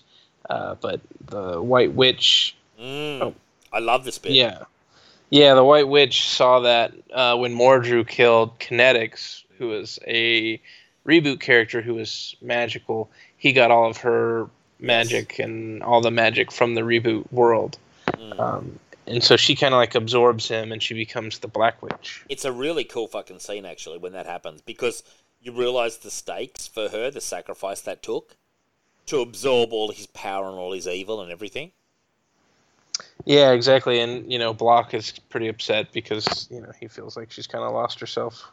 Yeah, but hey, she did it for the greater good. But then she sort of becomes, at the end, sort of right on the... she's so dark. She's the Black Witch, and she's right on that precipice of good or evil, really. Yeah. It's pretty cool. And the I've got to design's mention cool. for you, The End of Time. There's a mention of Legion, the Legion that you recommended to me, that's set in the 20th century, and it's Legion. Did someone actually say Legion? Because that's what they would have to say. to make any sense. You mean, like, what did people call the book? No, I mean in this, when they're going on about, like, the end of time, and you see Legion, Supergirl, Ultra Boy in a dragon uniform, Colossal Boys. When they said Legion and they've got the dots, did someone actually say Legion? Oh, You know what I mean? yeah, I don't know. That's a good point. Yeah. Just because that is them, is it? Is that them from the 20th century version or whatever? So the Legion was kind of meant to be like a 20th century version of the Legion of Superheroes in a way. It was more like a police force, and a lot of the members of Legion were like descendants, or I guess they'd be ancestors of Legion of Superheroes members. Right. But is that them in that panel? Do you recognize them? I guess I'm not sure what page you're talking about. The first page? It's in my trade. It's page 147, and it's a page just after Block says you're turning the tide, Mister, but at what cost? And there's a picture of the Black Witch surrounded by the red. It's the next page where it says "Nah, end of time," and then you just see this one panel that says Legion, Legion, then Supergirl. It's kind of like how can I describe it? Like I don't know. It's the page after. It's literally the page after Block says that comment about you're turning the tide, Mister, but at what cost? Yeah. So those are the one is called Phase, and she's actually like. They reveal later that Phantom Girl was actually also a triplicate, like triplicate girl. Really? So she's half from the planet Begitzel, which is like a phantom planet, and then she's half from the planet. I forget what planet is Triplicate Girl's planet, but anyway. Okay. So that's one of Phantom Girl's bodies, and then that's another member of the Legion. We're approaching one of the most controversial scenes in the entire book for me. But anyway, so the time trapper's unconscious, but for how long? He's already Well, first, I guess we should say that the founders they're able to call on different Legion of Superheroes from like across the different worlds in time and space. So we see ones that are dead, or ones from like the 5 years later stuff. So that was kind of cool. How are they doing that? Let's see. We're turning you into a giant magnet trapper. I don't know. Right. They say he's turning them into a giant magnet. Right. Okay. And then they can just call up whoever they want. So it's kind of a chance for some people to have a moment to shine who weren't in it much. Yeah, exactly. Yeah, they said they sent out a distress signal, but before where we had only the founders, or before we only had the retro boot, the reboot, and the 3-boot. Here we have characters like in the top left you'll see Power Boy. He was just like an Academy member, the Legion Academy member. Right. The 5 years later stuff, which wasn't included at all before. You'll see the founders there from their first appearance. That's Laurel Kent. She was supposed to be a descendant of Superman. You see Cosmic Boy in his costume that you were complaining about earlier. Well, what page is this, man? I'm just trying to work out what page. Oh, there's a big double-page spread. So in mine, it's number 143. So is this before that scene I talked about Legion? Is it before that? Yeah, it's a few pages before that. Oh, right. Sorry. Yeah, it's the one. Got you. That's my bad. They say. We skipped over it because it was cutting into different scenes a lot. Sorry, this is the one that I want to talk about. Yeah, it's got like everyone. They say 4 Legionnaires. Yeah. Yeah, exactly. Okay, now I've got something to say about this page. Great fucking page, and I'm sorry we skipped over it. I thought it was still to come. Yes, you see lots of things. I see Crypto. We saw Streaky as well, and I believe Super Monkey as well. Yes, we do. Mm-hmm. There's Super Monkey. There's Crypto. There's Streaky. Okay. No Horse. No Comet. And I made the comment... He's in a bit later, I think. Okay. I made the comment to you where this would have been the perfect opportunity, considering Supergirl with their headbands there, to have Superboy in just a panel. And I made the comment to you that Streaky could show up. If Streaky can show up, Superboy can show up. You know? Yeah, I agree with you. I think that's kind of a missed opportunity. Yeah. Real quick, just to get some of my street cred back, I do know Triplicate Girl is from the planet Karg. So okay, move on. But anyway, yeah, I agree with you. Your street cred is secure. Where's Cosmic Boy in the costume I don't like? Where? Right behind the Cosmic Boy, the normal Cosmic Boy, to the right of him. Where's the normal Cosmic Boy? In the direct middle of the page is our normal Cosmic Boy that's been in the whole, Oh yeah, the whole story. I see him. Yeah, it's a really bad costume. So the person who says for Legionnaires to the right of him, yeah? Yeah, exactly. Who is that actually in sort of to the left of that in a Superboy sort of shawl? So that is Laurel Kent. She was supposed to be a 30th century descendant of Superman. She always wore like just that pretty much. Really? Even though underneath she was wearing like like underwear or something, but a lot of times she kind of looked like she was naked except for that. Okay, righty. Good to see Crypto. Poncho. Good to see Crypto still going. Yeah, Crypto. Yep. And that's a lot of these characters I think you'll become more familiar with, and you'd probably appreciate this page more. I love this page. It's cool. It's really cool. Who's the sort of black guy in the white down bottom right, just to the right of Chameleon? Who is that? That is Tyrock. You'll get to him soon. Okay. He's like the first Black Legionnaire, but he didn't really stick around very much. He's pretty disco. Who's the green woman above to the top above him? Sort of. So that's Monstrous before they made her orange. Oh, right. Okay. Who I can't stand. Okay. I was going to say she looked very similar to Monstrous.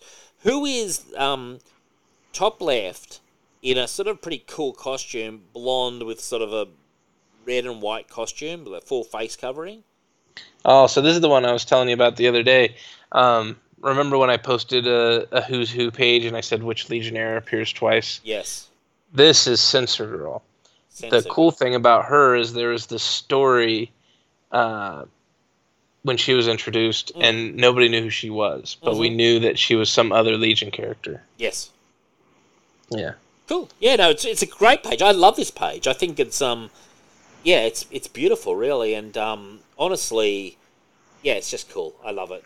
The only thing that would have made it better is to have had Superboy just in one, just flying up in a top panel. You know what I mean? Yeah. Yep. I get it. I do get it. Yeah, you get it. You're hearing me, man. You know what I'm putting out. I do. I'm disappointed. Dear Jeff, Dear Jeff, yeah. You had Streaky and Crypto, so there's 2 ticks. You didn't have Superboy. You just lost another half point, Jeff. Yeah, did he appear earlier in the museum at all, I wonder? But, that doesn't really count. I didn't see him. It doesn't count. I don't want to get started on it because, you know how I feel. And the fact that Jeff Johns brought him back into continuity makes me think it's probably not Jeff Johns making the call not to have him. Do you know what I mean? Yeah, possibly. I do know there's some rights issues with Superboy around this time. Hey, well, here's a fucking clue. DC, pay the creator correctly. Yeah. How about that? Yeah. Pay the estate. Don't fuck them. Yeah, anyway. Don't get me started on that topic. Okay, so then we get to a point here where... what's happening here? Oh, that's right. The Time Trapper turns up against Superboy Prime. And there's a cool scene where they mark Superboy Prime's chest and they realise that he was lying. And he didn't really know all the future and he controlled everything. Like, the people in the present could still affect the future. I like that moment. Yeah, I did too. And then they, come to blows and they both kind of get wiped out of existence. Yeah, it's the old classic. They can't touch each other. Now, you skipped the page that had Comet on it. We do have Comet. Where? Back one page before they she's meet. Behind. Yeah. Comet's behind, who is that? That's a Dream Girl or Lightning Lad.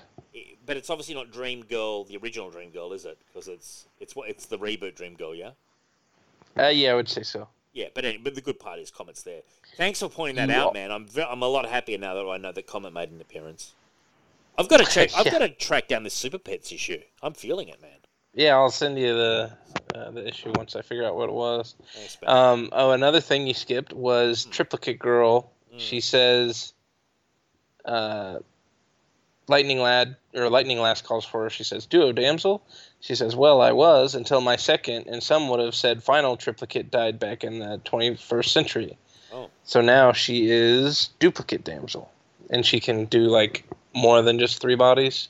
Yeah, she can kind of spawn off stacks of them, can't she? Yeah, she says, I don't know how I ever got anything done with only 3 of me. I love Triplicate Girl. She's one of my favorites. She's great. Yeah, she's great. She's cool. It's kind of funny that really the wrap up, they're just beaten by touching each other, by punching each other. You know? Yeah, I found that this time through that it was kind of like a little bit of a letdown, but... Yeah, but I felt like it was such a dense book that when that happened... And it's kind of funny how he goes to just drawing. Yeah, I thought that was cool. Throwing it back to the whole... and then Lightning Lad's like, the time trapper went bye-bye. Superboy Prime has always been his own worst enemy. He self-destructed, literally. That's what I meant. It's like... It just felt like Jeff Johnson's like, okay, enough with this story now. Yeah, he probably had other deadlines to get to. Yeah, he's like, well, I've taken more time out of my schedule than I probably should have for this Legion fucking spin-off comic. Like, yeah, but it's good stuff. Like, you see Cosmic Boy actually gets a scene in the costume where he's like, copy that, Lightning Lass, we'll be there for cleanup. And he's in the sort of mankini. Well, I think that's just his costume was destroyed, but yeah, it does kind of resemble the... Oh, so that's the regular stuff. Cosmic Boy. Yeah, it's just that his costume got shredded. Because I was getting confused. I was like, isn't he the original? Like, why would he, be in 2 places at once? But okay, right. Exactly. And then someone's like, we didn't just break the Legion code, did we? Thanks, Saturn Girl, for fucking, like, Little Miss fucking Rules has to pop her head up, doesn't she? I'm telling you, man. Yep. She's got that reputation. She's a stickler, but it's like, well, look at what the guy was trying to do. You know, like literally, like, wipe out the whole universe. Like... Anyway, I love this. Yeah. There's a story that I will get to that I think that you'll like, where the Legion actually try to take revenge on the Time Trapper, and at that time they're not as concerned about whether or not he'll get killed or whatever. Dude, we could do that story as soon as you want to do it. That sounds cool. You know? Yeah, there's probably, okay, cool. Yeah. I'm down for whatever, but that sounds like a cool story. I love that thing about so Brainy says this is why the Time Trapper, the future is always open, Lightning Lad, nothing is ever set in stone, which is why I assume the Time Trapper was never able to prevent our plans from coming to fruition. Yeah, he was unable to distinguish them from the swarm of potential futures at his disposal. Like, yeah, he was looking into futures where he won, but he was ignoring futures where he lost. Yeah, that's cool. Yeah, I becoming the Time Trapper, including Superboy Prime's ultimate destiny, becoming the Time Trapper was just one possibility. So, yeah, when he hit himself, it was like hitting a giant cosmic reset button. Yeah, a very convenient one as well. But then I really liked this final scene. I want to talk to you about it. He goes back to Earth Prime, and he comes in, and everyone's, like, screaming and stuff in terror at him. And then it's his parents looking at the copies of the comic, and they know everything that's happened. Yeah, it was cool. He says, tell me this isn't you. That's interesting. And then in the next scene with them, they're scared of him, though, because he's down there on the internet and he's, like, bossing them round, and everything they do is sort of fictional. It's kind of weird, but it's cool. It is weird. It's weird, but I don't know if I'd be so scared of him then, you know? Yeah, it's true. It doesn't seem like he has powers or anything. He's just this bitchy little kid in a fucking basement. But I guess that's the commentary, you know? Yeah, there's another story with Superboy Prime after this where all of his victims come back as Black Lanterns and try to take revenge on him. Cool. And I think there we get the implication that he actually kills that girlfriend of his. Yeah, she's not long for this world, I don't think. Yeah, she's picked a bad one there, you know? Yeah. Yeah, we also see, in between that, we see the Legion is rebuilding, and they have memorials for all the victims. There's kind of a tease of a third Karate Kid. Nothing ever comes of that. They end up bringing back the original Karate Kid. So good. I like that Polar Boy is saying it feels good to be. Some boy saying it feels good to be in the light again and to feel the fire burning. And, like, they have a bit of a moment, don't they, those two? Shake hands. Yeah, they're kind of bros.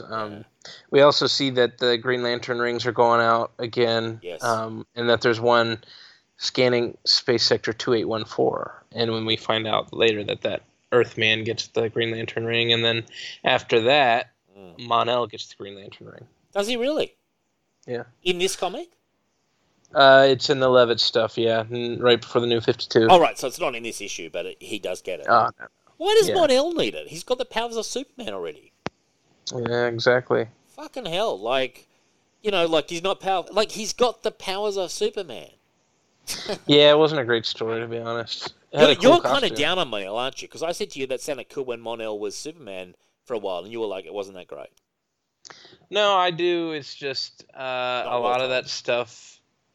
The retro boot, which with John did, or that Johns wrote, I thought was really good. But a lot of the other creators that they brought in to do stuff, you know, they had James Robinson do the Justice League and Superman at the time. Rucka, yeah. Rucka didn't really deal with the Legion that much, though. But, you know, I like Robinson a lot, but I don't think he was at the height of his career at the time. No.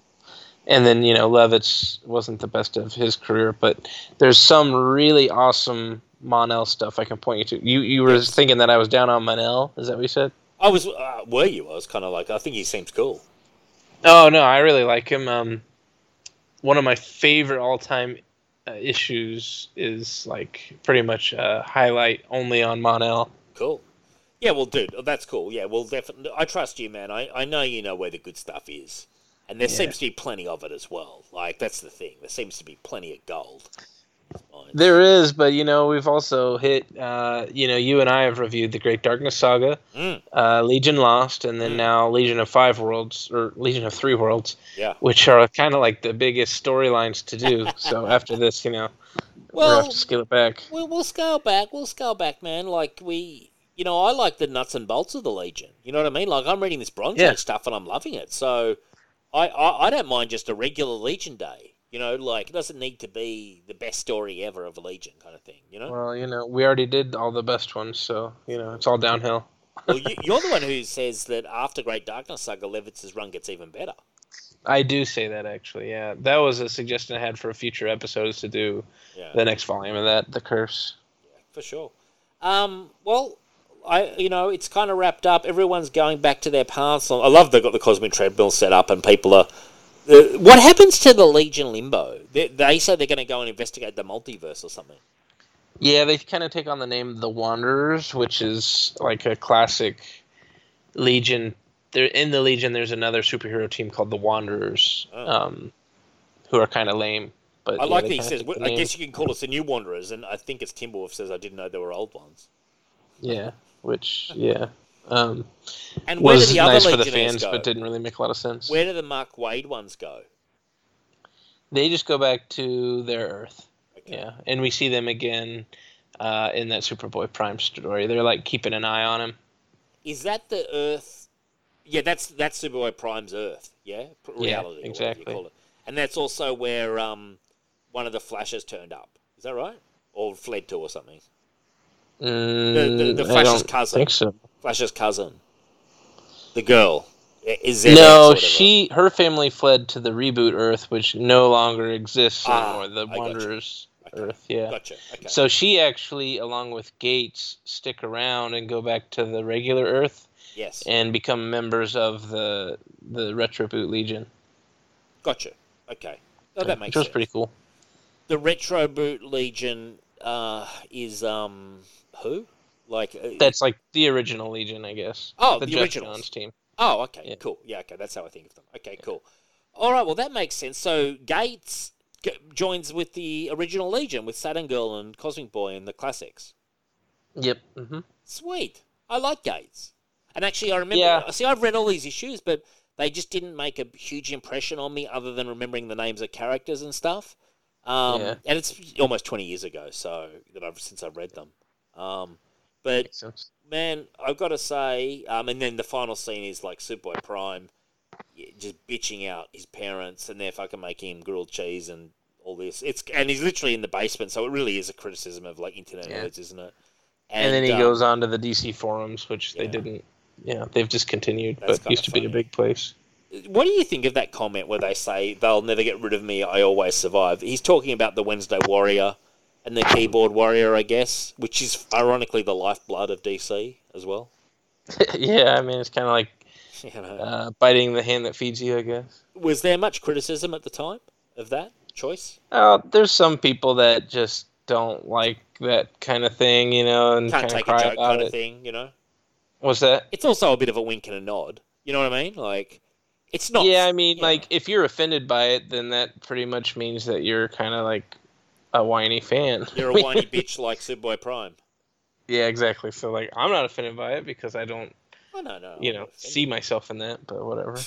Dude, I'm far from fucking offended. I just think it's a little bit daring, is what I'm trying to say. No, yeah, I didn't mean that. I just meant that you do see people, there is some, like, outrage about the character because of that. That's what I meant. Yeah, it's interesting. I mean, we're going to give scores. I gave a score for the Lightning Lad Death of, didn't I? I gave like a 9, I think. Yeah, I give it an 8. You give it an 8. It's going to be this. I really enjoyed this, and it really stood up to a pretty deep deconstruction just then, I felt. For sure. I'm going to have to give it 9.5, you know? Wow. I loved it.